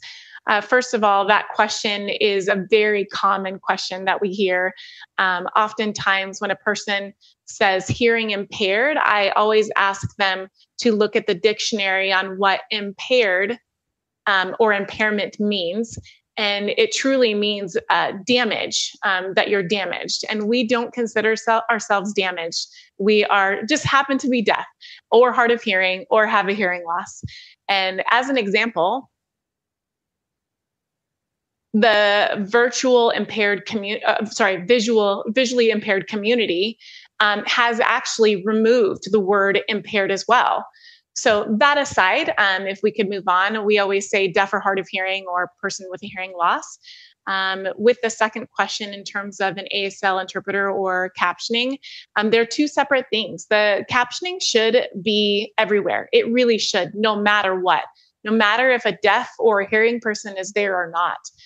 For example, we can't assume that every hearing person can, in fact, hear perfectly. There are some, like my father is hearing. He depends on the captioning services. He can't hear certain words, so he'll look to the captioning. Now, you all also have to think about why in Europe and in other countries they have higher language acquisition than Americans. And it's truly because in America, the things that we make and whatever, and we distribute or hand them off to another country, the other country then changes it to their languages to be captioned on there. So that should apply to both hearing and deaf in other countries. They're able to use both. With their language, they're able to pick it up quicker in comparison to Americans. Or in America, we just watch a movie and it may get lost on us because the captioning is not there for everything. Now, with the American Sign Language, it really depends on if a deaf person is there or not, right? If you want an interpreter and have that request. But oftentimes, I do like both. For this, especially, for example, if the interpreter signs something that maybe I'm not really sure, because it depends on where the interpreter is from. That interpreter can be from California, that might sign slightly different, and I might miss the word or the sign, and I can look at the captioning and go, oh, that's what the interpreter meant. Every state has slightly different signs for different words. So that obviously would help you all understand another reason why captioning is important. And isn't there a distinction between when we're talking about sign, isn't there a distinction between people who were born deaf or people who became deaf and how they sign? Is that I know we've gotten into some discussions about that, and there's sometimes a preference between the two. Is that, Michael, can you talk to that a little bit? Yeah, go ahead. All right. I see we got a new interpreter. All right. Very good. Michael here. Yeah, I always want to make sure that I know who the interpreter is, and then I get myself pinned. All right. I personally was born deaf, very deaf. I've been very deaf. I have like an 87 decibel on one side and 110. So in other words, I have never heard sound in my life. People often say, "Oh, I'm so sorry." And I said, well, I've actually saved a lot of money by not paying for music in my lifetime. I'm not sure what the cost of music is anymore. But being born deaf, I was raised in an oral environment because back then, I'm not as young as y'all think I am. I'm pretty old, forget my age. But I, learned how to grow up in an oral environment, not American Sign Language. So it wasn't until I was in high school where I started to learn American Sign Language. I am a native signer, right? Well, maybe not necessarily, but it depends on the person's willingness to adapt and accept ASL as their language, right?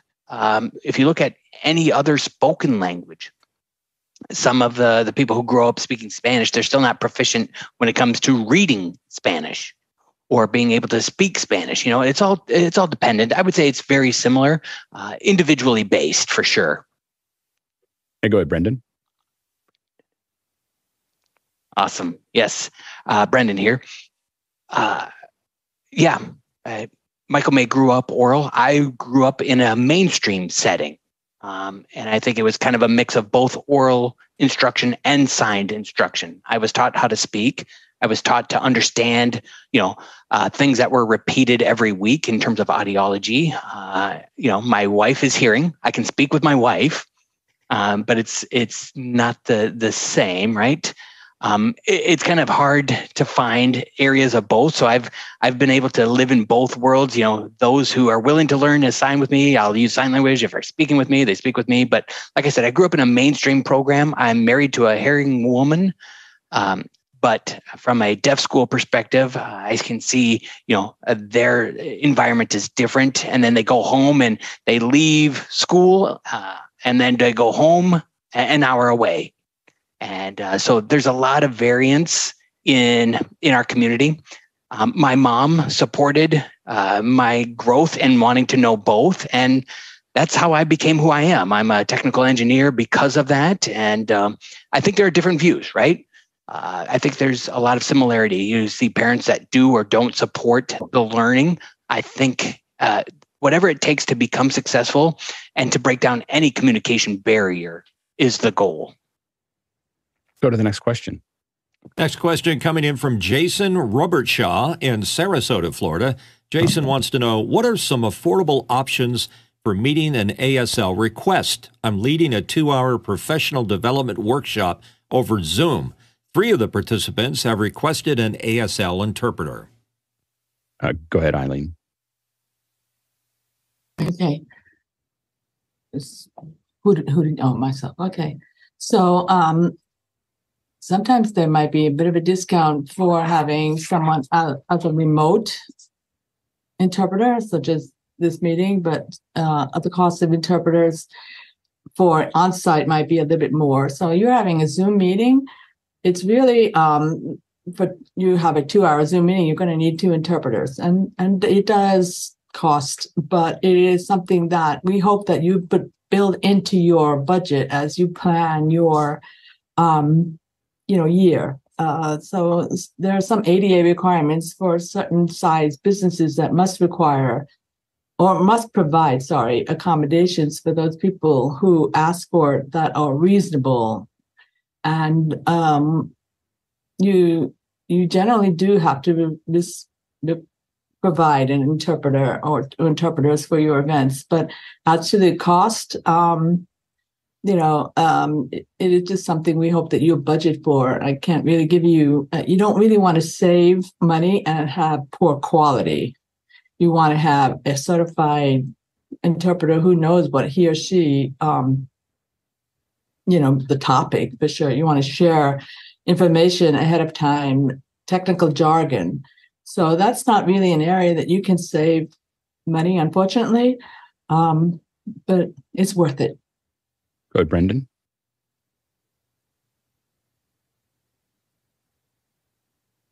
Brendan here.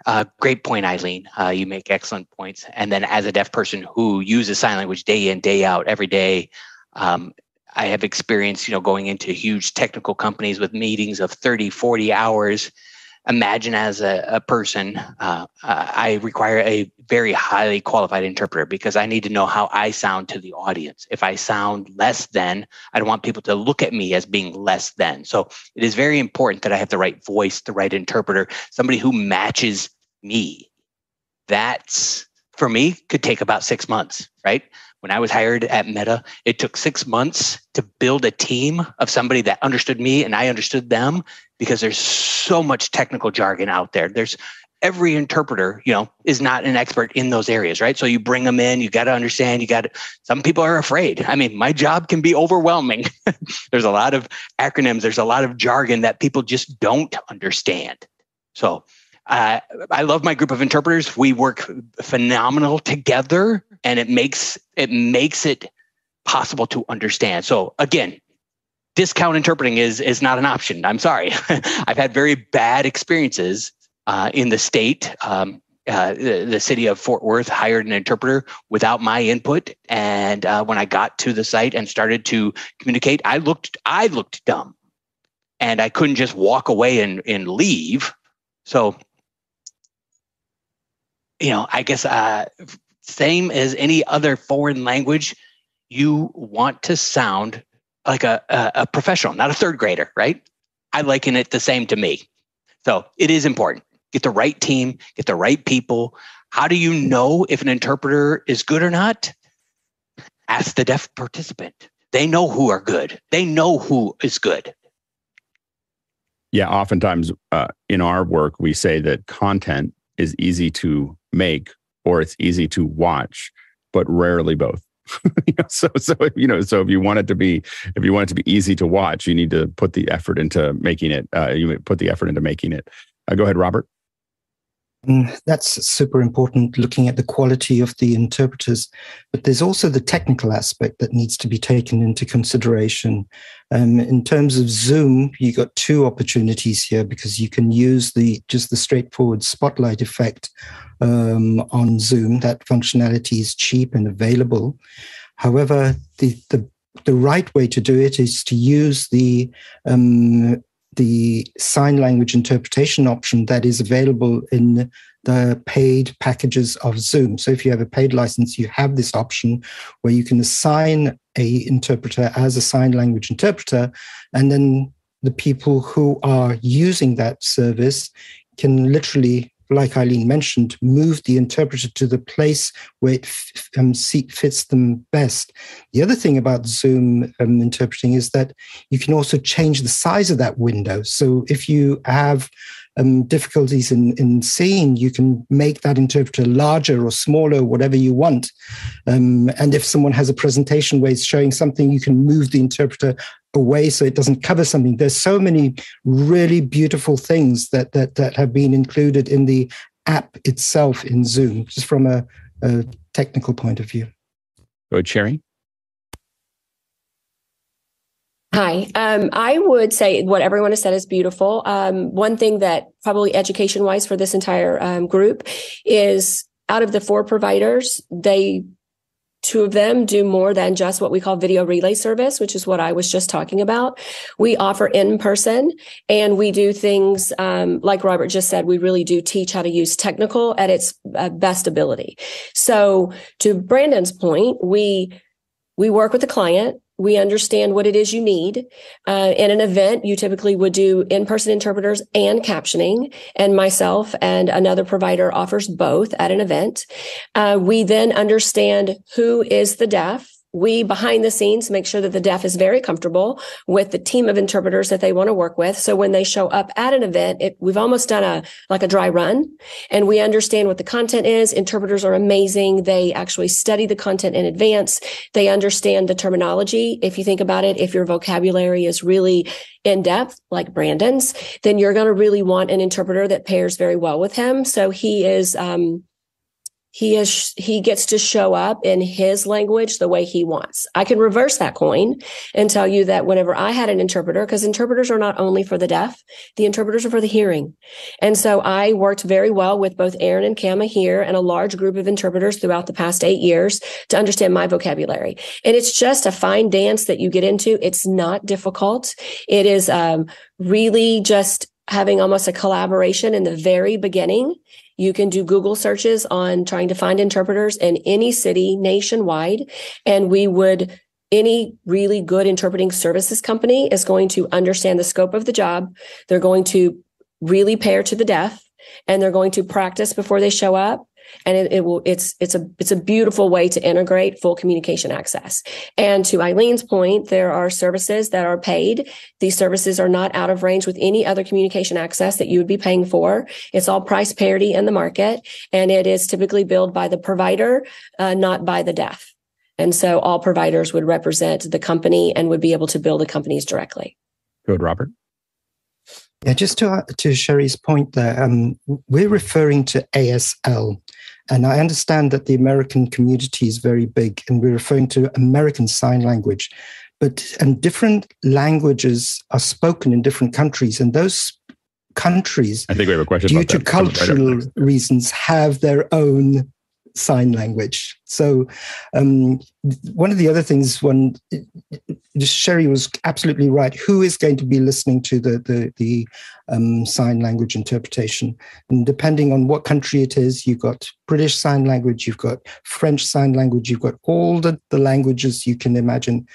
And so who your audience is the key question, and the way Sherry put it. I think we have a question related to that in the next question. So let's go to the next question.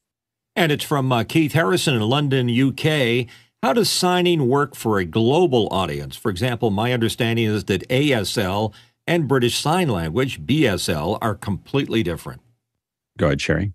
Yes, that is accurate. And I will say to Robert's point, there's many languages. American Sign Language is the largest. British Sign Language is probably second in line.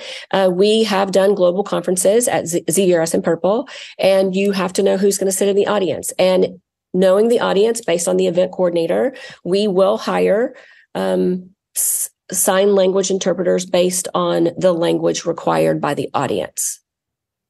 Yeah, go ahead, Brendan. Excellent, Brendan here.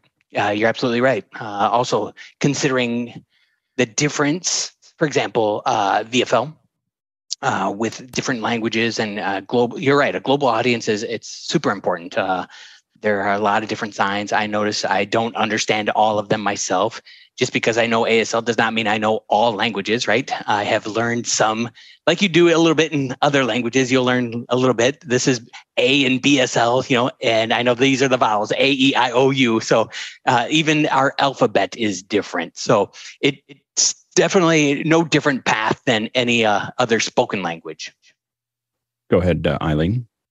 Yeah, I would say that, yes, it's different, and that you cannot assume that because you know American Sign Language that you would understand another language another sign language. Also, America has a lot of Mexican Sign Language users as well. So ASL and Mexican Sign Language are very popular in America, as are, people coming from other countries. They come here and they generally pick up American Sign Language, but you do go to some large conferences like the World Federation of the Deaf, and you'll see multiple sign language interpreters interpreting.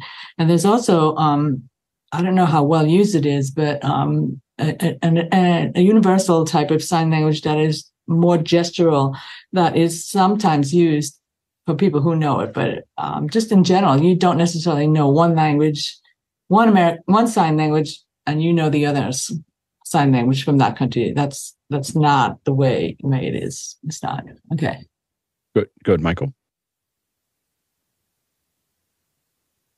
Oh, easy question, right? I've got a question for everybody sitting here. How many sign languages are there out there in the world?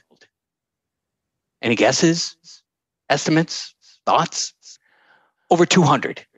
Over 200 languages, over 200 different signed languages. So, for example, one country in China, even within China, they have 10 different signed languages because of the different regions within the country. So, for example, and ironically, ASL is the most popular language. French Sign Language is where ASL was born from. So the French Sign Language and LSM, which is our Mexican Sign Language, I happen to know the 3 different sign language, Japanese, French, and a American Sign Language. But bottom line, if I were to go to France, I would also have to learn their language. It would apply to, the spoken language as well. If you go to the UN, everybody's wearing their headphones and you can hear all of the different languages. It's very similar to sign languages. Go ahead, Brendan. Yeah, and I just wanted to add one tidbit. There's a lot of signing, but we all can gesture. Everybody can gesture. Typically, I love, the Mexicans who come to America, right? In the business, and I travel in IT services, right? A small business. And I'd go to a building where they all come together. You can almost gesture with them, and there's a lot of understanding. Even though we can't communicate with each other, we can gesture. That's, how communication can happen. I mean, we all have struggled in foreign countries to communicate. It's really, gesturing is a universal language. And one thing that we have discussed on our end is the support of multiple sign languages in the same stream because of the way the streams are constructed. And so they're basically there are, and because if you look at the screen that we're outputting now to YouTube, you have a window here and then you have, the window that we have that's here. And then we have the sign here, right? This could be replaced. Basically replaced in the video. So in the cloud, we stream one version that's in the cloud with this blank, and then simply composite the proper sign onto each one of those, and then output them as HLS streams that are then selectable. And we have not used it in a program, but we have discussed the possibility of it. And there's people in the groups that I've worked with that think that that's not that hard to do. Like if you have the ASL, or not ASL, but if you have the different sign languages applying, it's simply a video feed into the cloud that we then just simply set on top of each other with a very simple operation, and then send that package out as a separate, either part of the HLS manifest or as, that's selectable, in that process. So it's just another stream that's going out. That's there. And so we've talked about that possibility. We bring it up with clients. So far, it hasn't, but we're slowly architecting it. And we may try to do that in these 7 weeks, at least for one show, just to see what we can do as far as what's possible there. But it's something that we've discussed for about a year of figuring out, like, hey, because of all this cloud production that we got good at COVID, could we just be able to swap the sign language out in that square as we move forward. So we'll see we'll see if we can make that happen before the end of this summer. Alex, that would be great. This is Sherry. That would be great. And I would love to invite different sign languages. So when you're testing it, they could actually give feedback. That'd be phenomenal. Okay. So we'll talk more about that. That'd be a lot of fun. Yeah. Next question.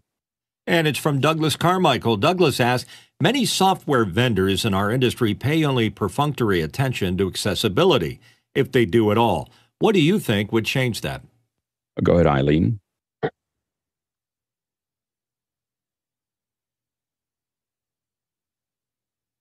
So I think just having things like this, the community of people who are technically savvy being allies and supporters, and knowing, oh, right, there's a need out there, because engineers and computer people are very much interested in solving problems. So I think that engaging the tech community in our challenges for people who have hearing and vision, all these different issues, because when you address our issues, our challenges, you probably are fixing issues that make the whole experience of being a tech recipient better. So I say that we need hearing allies, and we need people like myself, who has a hearing loss, to be in a panel like this and say to you, it would be nice if there was the ability to set up the automatic captioning, and for you guys to do this pre-test where we had to test things out. I mean, that is wonderful, because we know that if people who have no disabilities, or very few like that, but people who are hearing or who have good vision, if they have to suffer, then they will fix the problem. If it's just one deaf person or one hard of hearing person, it kind of gets pushed away. So when everyone has to be accommodated, it really is a wonderful way for us to improve technology for everybody. So I think also, just one example, there was a man who was deaf, and he used captioning, and he worked with Google to create Google Live Transcribe. And there are things that deaf people can contribute to the world that are really valuable for everybody, and you need us.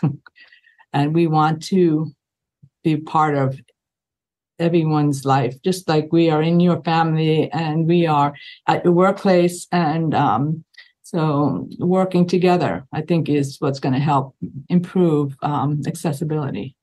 Good, Tim. I agree with everything Eileen said. We just need to include people, right? So make sure you have people on your team, and don't consider a single person with a disability to be adequate. You need to invite multiple disabilities into the conversation. So you need someone with hearing loss, with vision loss, with mobility issues, so that all of those topics can be top of mind, so that they can be addressed. Good, Brendan. Yes. It's a question I love, because I've worked diligently, I've worked hard, and I think it's amazing to work with a product team that provides apps, especially Meta, right? Facebook, Instagram, WhatsApp, you name it. I mean, we've got a line of products. I come in and I'm deaf and I have no access. So I have to explain, this is what I need. This is what I need. It's very important. How do we change that? And by changing that, it takes giving people with disabilities opportunity to outreach, to go see them, to go understand them, to allow them to be a part of the world. For example, I've noticed at Meta, all of our videos that are produced, everything that looks great, there's no people that are using sign language, as opposed to other companies that are now including people with disabilities in their production and in their videos. So if we had more companies out there that recognized, we still are very much a low percentage of those people, and people don't understand disability, they don't understand accessibility. It's still a great problem, but what we need is more people within companies with disabilities. At Meta, there are two of us that I know, two of us. I'm one of them, and I've worked my tail off for 4 years and trying to educate and move throughout and try to get leadership to listen, all the way up to the CTO, and giving ideas and partnering with other disability, community members. And we have shared. We still have a long way to go. It's a big team. It's difficult. We need more people, period, doing this work. Well, and I think it's one of the things that I'm so excited about with this summer of us talking about these things, is so that we can learn more about this, which I find fascinating, and really, really interesting to learn more about how we can make those. Because for us, it's additional services that we can add and additional things that we can bring in to add value to the streams that we're doing to a wider audience. So we're really, really excited about it. Harshid? What's so important today is we just talked about two groups, vision loss and hearing loss. And those groups as a whole and showing our usability and our need for it is really, really important. So one thing that I think that will make change is hitting up these companies and really being part of that process, as we are already outlining during this whole show, is we have to be the individuals that make the recommendations to make the product better. I use a solid state interface right now. The reason why is there's less software, there's more knobs, it's more tactile. And with any software, any hardware, again, it's the usability of it and then how we could show by numbers. We have the vision loss community, we have the hearing loss community, we have mobility, what have you. We could put many different things. I also have MS, so why not add multiple sclerosis to the table too? It's a disability, it's ability, but what is our ability to stand together to make progress and make change is what's going to be helpful here. And I've already signed up for the FCC, the process we were talking about earlier, the petition. So I've already signed up for that. It doesn't matter if I have vision loss, it still helps another community. So I believe in working together, and I think we could solve these problems one thing at a time. And I think part of it is also for our group. And again, this is one of the reasons when Tim and I started talking about doing this and Laura started talking about doing these is that a lot of it is figuring it out and making sure that people understand what it takes to do it. I think a lot of times people look at these problems and it's just a black hole of I don't understand how I would do that. Even going into this week, I was like, I hope this is all new for us. And so by the end of this summer, we hope this is just normal. Like we know how to do this. We know how to apply it. We know how to add every piece of this. And then we'll educate other people. We will take everything we're learning and try to teach everyone else how we're doing it. At the end of this, we'll most likely have an hour where we just talk about what this pipeline looks like and exactly what we figured out over this last bit to make it hopefully a little bit more accessible, like in the sense that production people will have an hour to look at this is how captions are produced. This is how ASL is produced. This is how languages are produced. This is how, all those things can be done. And then that becomes kind of a worksheet, hopefully a visual worksheet for folks to make that work. Go ahead, Brendan. Yeah, and just not to go on and on, but I would add, to have leadership understand and enable, that a culture of assistance, right? And I think that's one of the biggest issues. At Microsoft, I know they have a C-suite who has a son with a disability. So that can help. In Apple has multitude of employees within their organization. Google, they have people who are understanding. At the end of the day, it's people with disabilities in high enough positions to help influence decisions that are getting made. Absolutely. Go ahead, Sherry. I just wanted to add, as a hearing person, it was very scary in the beginning, and I didn't know what I didn't know. And I've met with, the Goldman Sachs of the world, the Banks of America, the Amazons, the Metas, and it comes down to everyone getting comfortable, like what you're doing, and putting a roadmap together and realizing it's really not that hard. It's not hard. If any of this was hard, you and I wouldn't have it. And then really sitting down with each of the groups, the blind, the deaf, the disabled, and vetting it with them, because they will tell you exactly what it is they need. And the technology's there. It's super simple to turn it on, to put it in a certain order that it makes sense. We're already doing everything. It's just we're including them in their language type. And it's just so wonderful, the first series for you to run, to see that it's not going to be a big leap for you. You're going to have this down pat. And I think you're going to set the path for all the media companies going forward to really figure out how to do it. Yeah, and we really want to dig into the finer elements of it. I know that we've worked with companies who, for instance, with captioning, one of my jobs has been what we call caption captain for really large events where I spend 3 weeks just worrying about the captions for the show. And in those senses, we talk a lot about, for instance, how the captions draw on the screen. And a lot of players for a long time just weren't listening to people that were actually using the captions because they would say, "Oh, it looks nice," and we were like, "Yeah, but you can't read it." Can't read it. Like the way it's coming out, like if it comes out from the center, we can't read that. Like it's not. It needs to roll, and our observe. And to your point, it's not new technology. We were like, the U.S. government spent a lot of time figuring out the best way to read this. 32 characters wide, running at three lanes, spin, moving up so that you can see it. And it would be great. Like there's a reason that we do it that way on TV. And then everybody started experimenting with like everybody has these creative ideas on how to do it, but none of them are readable. And then we had to come back to just bring them back to, hey, let's just do the thing that actually works, for the people who are watching it. So anyway, let's go to the next question. And it's from Andy Kokendorfer from Viera, Florida. Are there artificial intelligence ASL services? Go ahead, Eileen. So I recently went to a conference, and there's attempts to make something like that, but it's very, very, very new. And I would say at this time, that is not available, but there is a group working on that. And right now it looks to be not quite ready for prime time for at least maybe, I'd say 5 years. And that would just be very basic. Yeah, I do I did motion capture for a long time for visual effects, and hands and faces are the hardest thing to capture effectively. So it's the thing that we are probably the least good at as we go forward. Go ahead, Sherry. So I agree. And I think Brendan will pick the baton up right when I say this. There are 7 to 10 different signs for one word. And it requires, with each of those signs, to your point, Alex, facial context.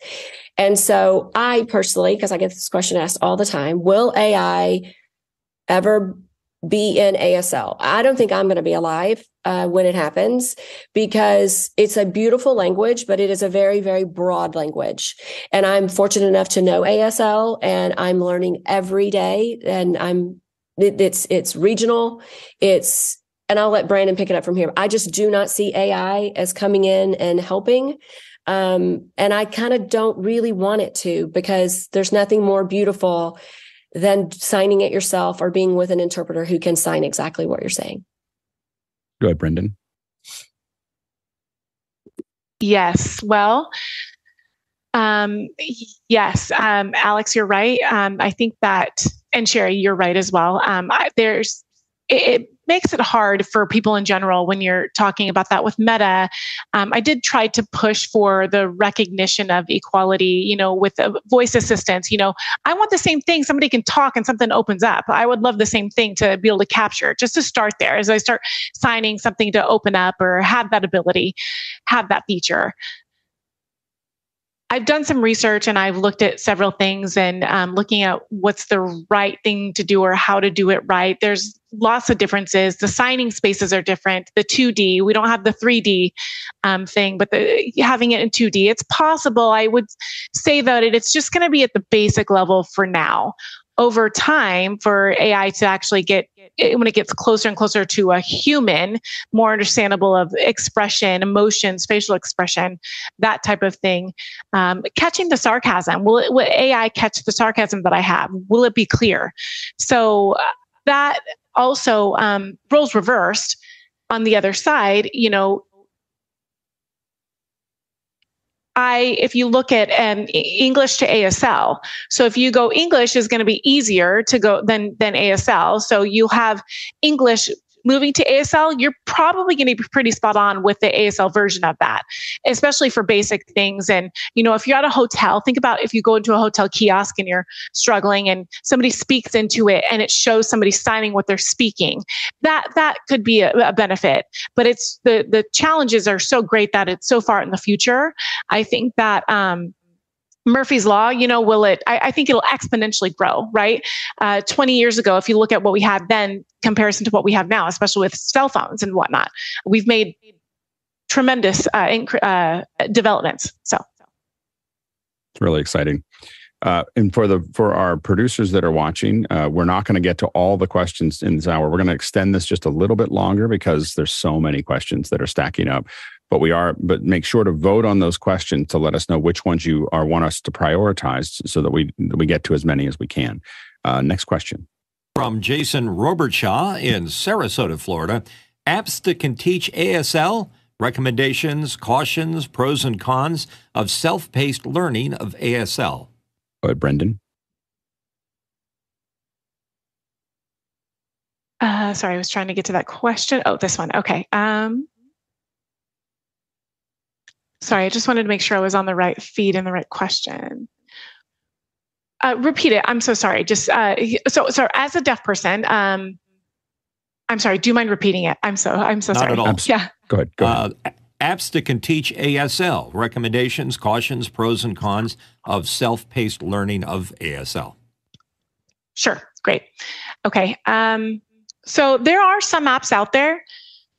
ABCs, simplistic things. I would say you could go to YouTube. YouTube has wonderful, or websites such as lifeprint.com. That's beautiful. They have a ton there. ASL VAT has a YouTube as well. Those are two that I would recommend that are wonderful. I think for basic signs and whatnot, you can do apps. Those are good to use. Apps are kind of don't go as far as you may want to as far as learning goes. But web versions, websites are different. So especially on an app like on your cell phone, it's relatively small. The best way to learn, I'm going to say, is going to be in person with somebody. Go ahead, Michael. Well, one perfect example would be Sherry.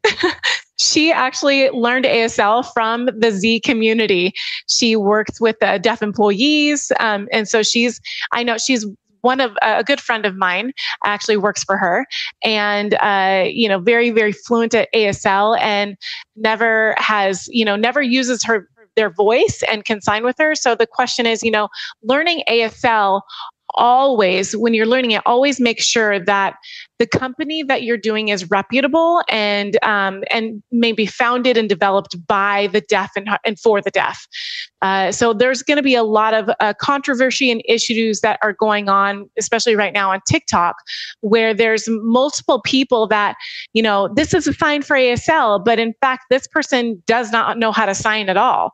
So we've asked those types of people to stop doing that. They're making money, because hearing people don't know the difference. If they don't know it's wrong, they would never see it or catch it.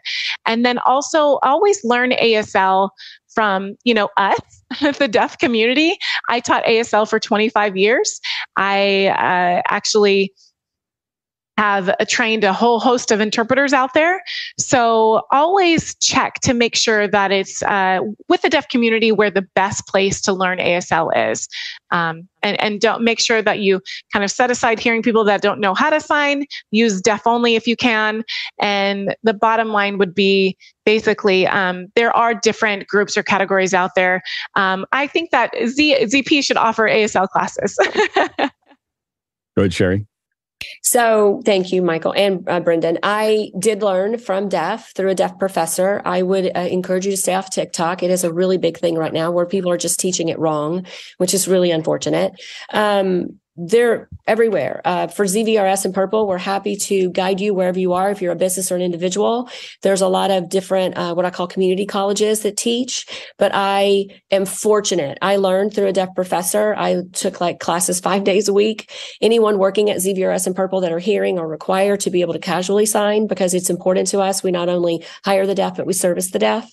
And I would encourage all of you that no matter where you're living or where you are, we would be happy to point you in the right direction to learn it, and then get around the deaf. And they are wonderful, wonderful, wonderful community to keep you sharp and to let you continue to learn. Go ahead, Tim. Everything everyone just said, but just connect with people in the deaf community, learn from them, but also interact. Find someone to talk to just so you can learn the culture and the mannerisms and the jargon and the slang. I always view when I've had a couple times in a airport where someone's who is deaf is trying to figure something out, and someone walks out of nowhere and just starts doing, interpreting for them to figure it out. And I just view it as a superpower. So it's been on my list. So I think we're going to try to figure out some way to to incorporate training into what we're doing is labs. We do labs often, and so we may try to incorporate having some of you maybe join us a little bit and see if we can't start building a culture of some of us knowing more about how to do that, so that we can. Because I'm always amazed at it. When someone can do that, it's just really it's beautiful. Next question. Next one from Harshid Trivedi in Daytona Beach, Florida. Here on our panel also. I believe Brendan mentioned something about being a technical engineer. Can you share more about what that entails, please? Go ahead, Brendan. Yeah, sure. So that's always something I like to answer. Okay, my history is more of systems engineer, UX or hardware with servers that actually support any kind of external, for AI and learning how to use that and support that. So that's what I did at Meta. That was my heavy focus. My world is interesting. Before Meta, I had no interpreter. I was just desperate, but just looked and looked. I had to figure it out on my own. I was then fortunate. Well, I was able to understand English and write English, but with an interpreter, it's a totally different world, I will say. So a lot of technical things, interpreters are crucial. They'll have to ask, can you repeat that? It just happened. Can you sign that again or spell that again? So an AI machine learning thing. So we have to teach the interpreter, and they have to pick up the jargon, and then they'll become proficient over time and better over time. So that's why it's also important that you use the same interpreter, so they're able to pick up that language and understand it, because it's just across the board. So learning again or repeating is not ideal. So you want to make sure you have that right interpreting group supporting you or with you. So obviously the interpreter needs to know high-level English. There's not a lot of deaf people that are involved in the technical world.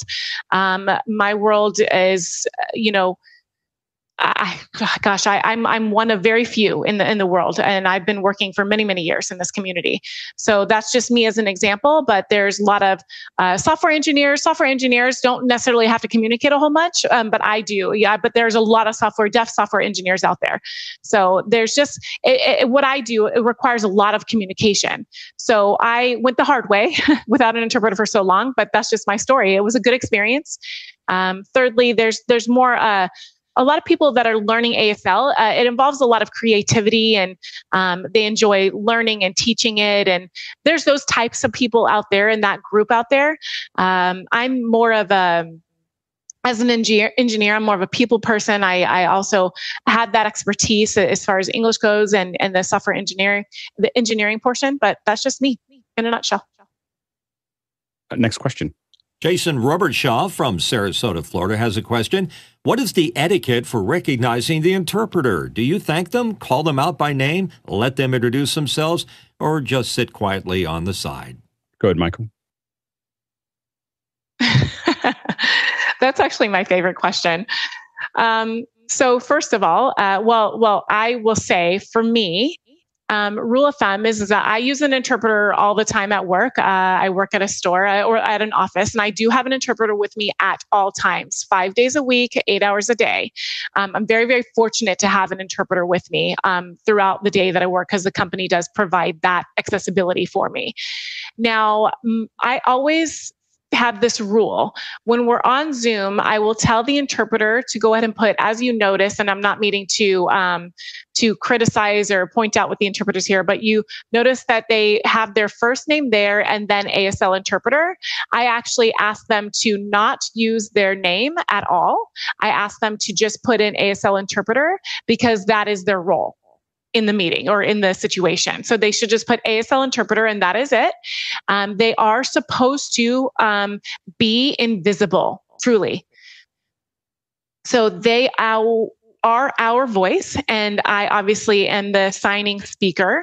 So if, for example, on Zoom, Alex comes into the room, and Alex, you can always say, here we have 2 ASL interpreters on Zoom, and so we know we can find them, right? And that's it. That's what I would say is appropriate. Keep it simple. And that's all. Thank you. Go ahead, Brendan. I agree with that. I have a little different perspective, just because I actually use it in an environment use it in an environment. Sorry, this is the interpreter. Oh, I use it in the world for, Meta. I used it at Meta with a different type of exposure, different type of environment that we had there. So generally speaking, I think that obviously an interpreter needs to be invisible. We don't need to thank them or whatever, because the interpreter is signing that and then they're looking at me, and then it causes a little bit of awkwardness. Like, you're talking to me, not the interpreter, right? So they're thanking the interpreter, but why are they thanking me? So, it's thank you, Alex, for doing what you did. It's a similar thing, like thank you. And it's awkward. I don't need to thank the interpreter, and they're doing such a wonderful job. It's just a little bit off. But I understand the perspective of doing that. I think that sometimes in some scenarios, I do like to acknowledge the person there. There's people that need to acknowledge that that interpreter is there for them. Maybe if they don't know their name also. So that's another scenario that you may encounter. It might be awkward because you don't know who they are. Next question. From TJ Asher in Minneapolis, Minnesota. The interpreter today was amazing. While watching her, I could pick up on the tone of the speaker just by watching her expression, and I never thought about that need. Thanks for expanding my horizons. Go ahead, Eileen. Well, I think also that speaks to the importance of facial expression, body language, all those things for communication. Because when you break down communication, a lot of what the meaning is derived from is the tone, the facial expression.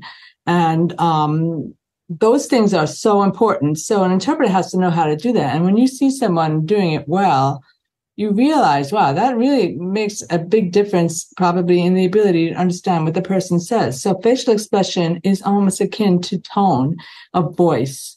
So that you really need to be able to express that tone of voice and the question aspect and the rhetorical questions in your face.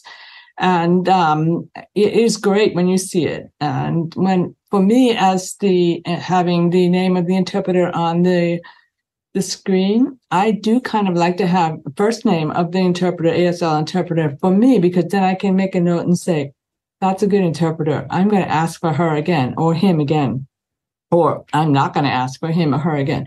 But I can see, both sides of it. An interpreter is a very personal decision, and the person has to be able to provide access to the language and the information that is very specific to the topic. And so a good interpreter is a very wonderful thing. And we have the same issues when we're dealing with all interpretation of people who know the subject matter, really well versus the folks that, we have some people that have interpreters that work with them all the time. We work in the Vatican, and the Pope has 3 interpreters that always there, and we want their interpretation. We don't want, they listen to him all day. We don't want somebody else randomly to try to interpret what he's saying, because a small change in words is a complete change in the meaning. Go ahead, Brendan. Yeah, exactly right. A small change in word, just like a small change in expression, can be misunderstood for people. So my wife actually has a lot of experience with that. She has facial expressions, and then she's like, "Are you mad? Are you mad?" No, I'm not mad. So the interpreter, it's really important for them to match and use the appropriate tone, the appropriate facial expressions. That it's not necessarily mean, or they're not intending to be mean. So it can be off-putting to some people and how they react. And some things are very emotional and very expressive. So making sure you're taking that appropriately, and you actually put people at comfort, especially when they're not used to facial expressions. And as you get accustomed to a person, then you know what they're like. Next question. Next question in from Grant Whitehead in Adelaide, Australia. What is the best way to test live captioning embedded in live streams before the captioning service is engaged? Go ahead, Brendan. This is very important. I think somebody said earlier, making sure that you have a dry run. That's so important. And at Meta, we would have dry runs all the time. I required it before anything, 2 hours before, whatever it is, making sure that you're testing it, making sure it works right, making sure it's all good to go. Not only the captioning, but how you're framing up the interpreters or the captioning on the screen. You can explain, hey, this don't show me, don't show the interpreter, show me. And so sometimes they think because the interpreter's talking, they show the interpreter, but they need to show me as well. So it is important that you do a dry run, making sure that you have time to fix it if there are any issues. Yeah, and we worry about it all the time. Like I can just say, as someone who does this a lot, that we also want our interpreters and our captioners in the rehearsals so that they can figure out what they can sort out issues with languaging and issues with technical, and write down what needs to be. Oh, this doesn't mean this; it means something else. And so the rehearsals are important as well. We often do private streams the entire day before the event, watching all of those things before we turn it on, and then we still worry. It's just the pipeline is very very complicated. Next question.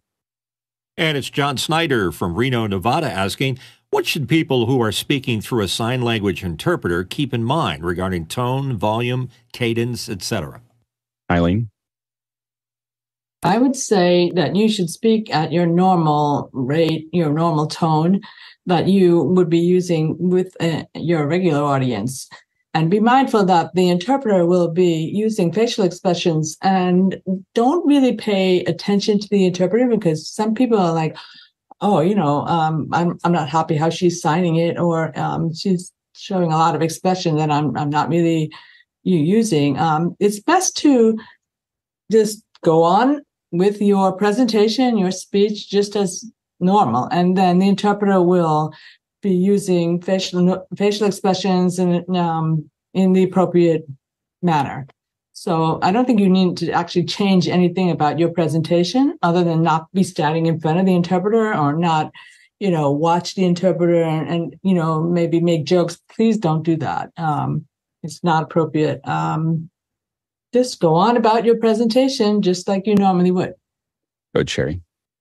So I'll come at it from a hearing perspective. The interpreter will be standing to your right or left, and they're communicating with the deaf. So you look at the deaf, you're talking to the deaf. To their example before, the interpreter is like a hologram. They're there for communication access. They're there to do a job, which is communicate for you and for the deaf, and have the communication be very seamless. The deaf will always keep their eyes on the interpreter, but you always keep your eyes on the deaf.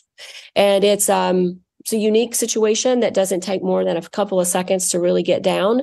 This is a little easier because it's Zoom, but in a presentation like Eileen was just describing, when you're maybe on stage with them or in a group setting when they're standing next to you, a really, really good interpreter will almost feel like they're not there, which is exactly how it should be. Go ahead, Brendan.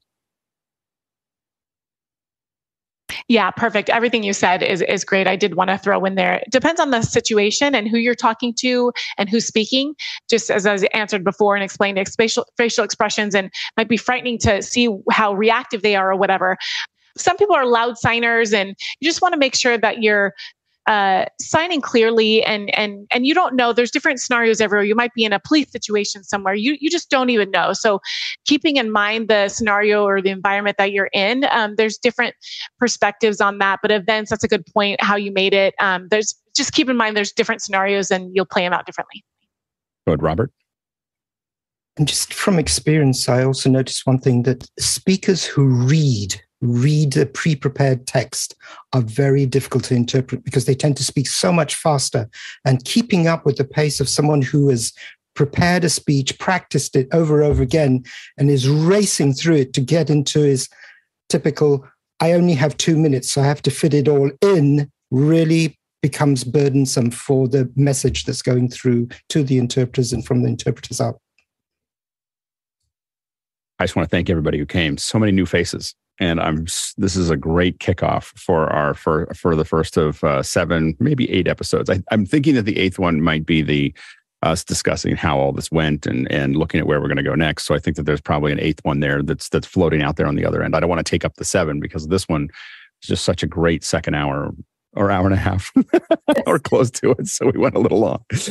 But thank you all for joining us. I found the conversation fascinating, just fascinating, and really exciting. And I think it's a great kickoff for our summer. And we're going to be digging into all aspects, or as many aspects as we can over the summer, around accessibility. And our goal is to slowly, have our production team even coming from the accessibility community. And so we're, we've already designed some things in our production package that is designed specifically for people who need to see. We've changed colors and so on and so forth, and we're hoping to react to other needs as we move forward. So we're really excited about that. So thank you all for coming, and hopefully you'll come back even on some of the other subjects. We'd love to have your input and your questions throughout the summer. Thank you to the panelists, the rest of the panelists who have all been here answering, supporting us for the first hour and the second hour. We can't do this without you.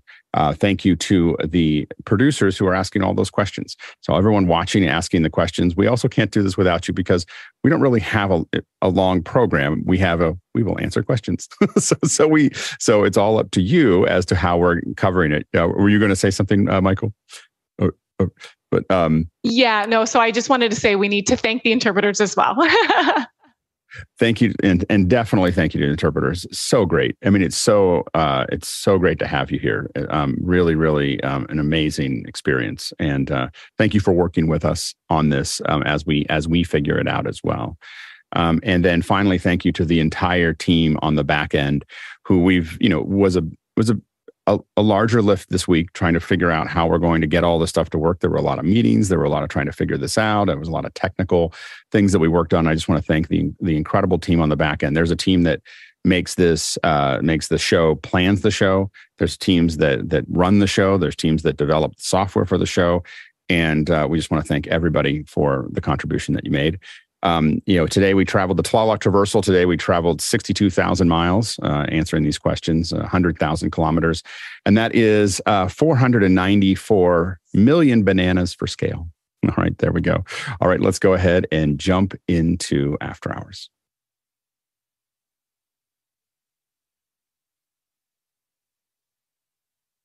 That's great. Got so many ideas. My brain is kind of things we can do. So it's very, very interesting. All right. We'll see you guys.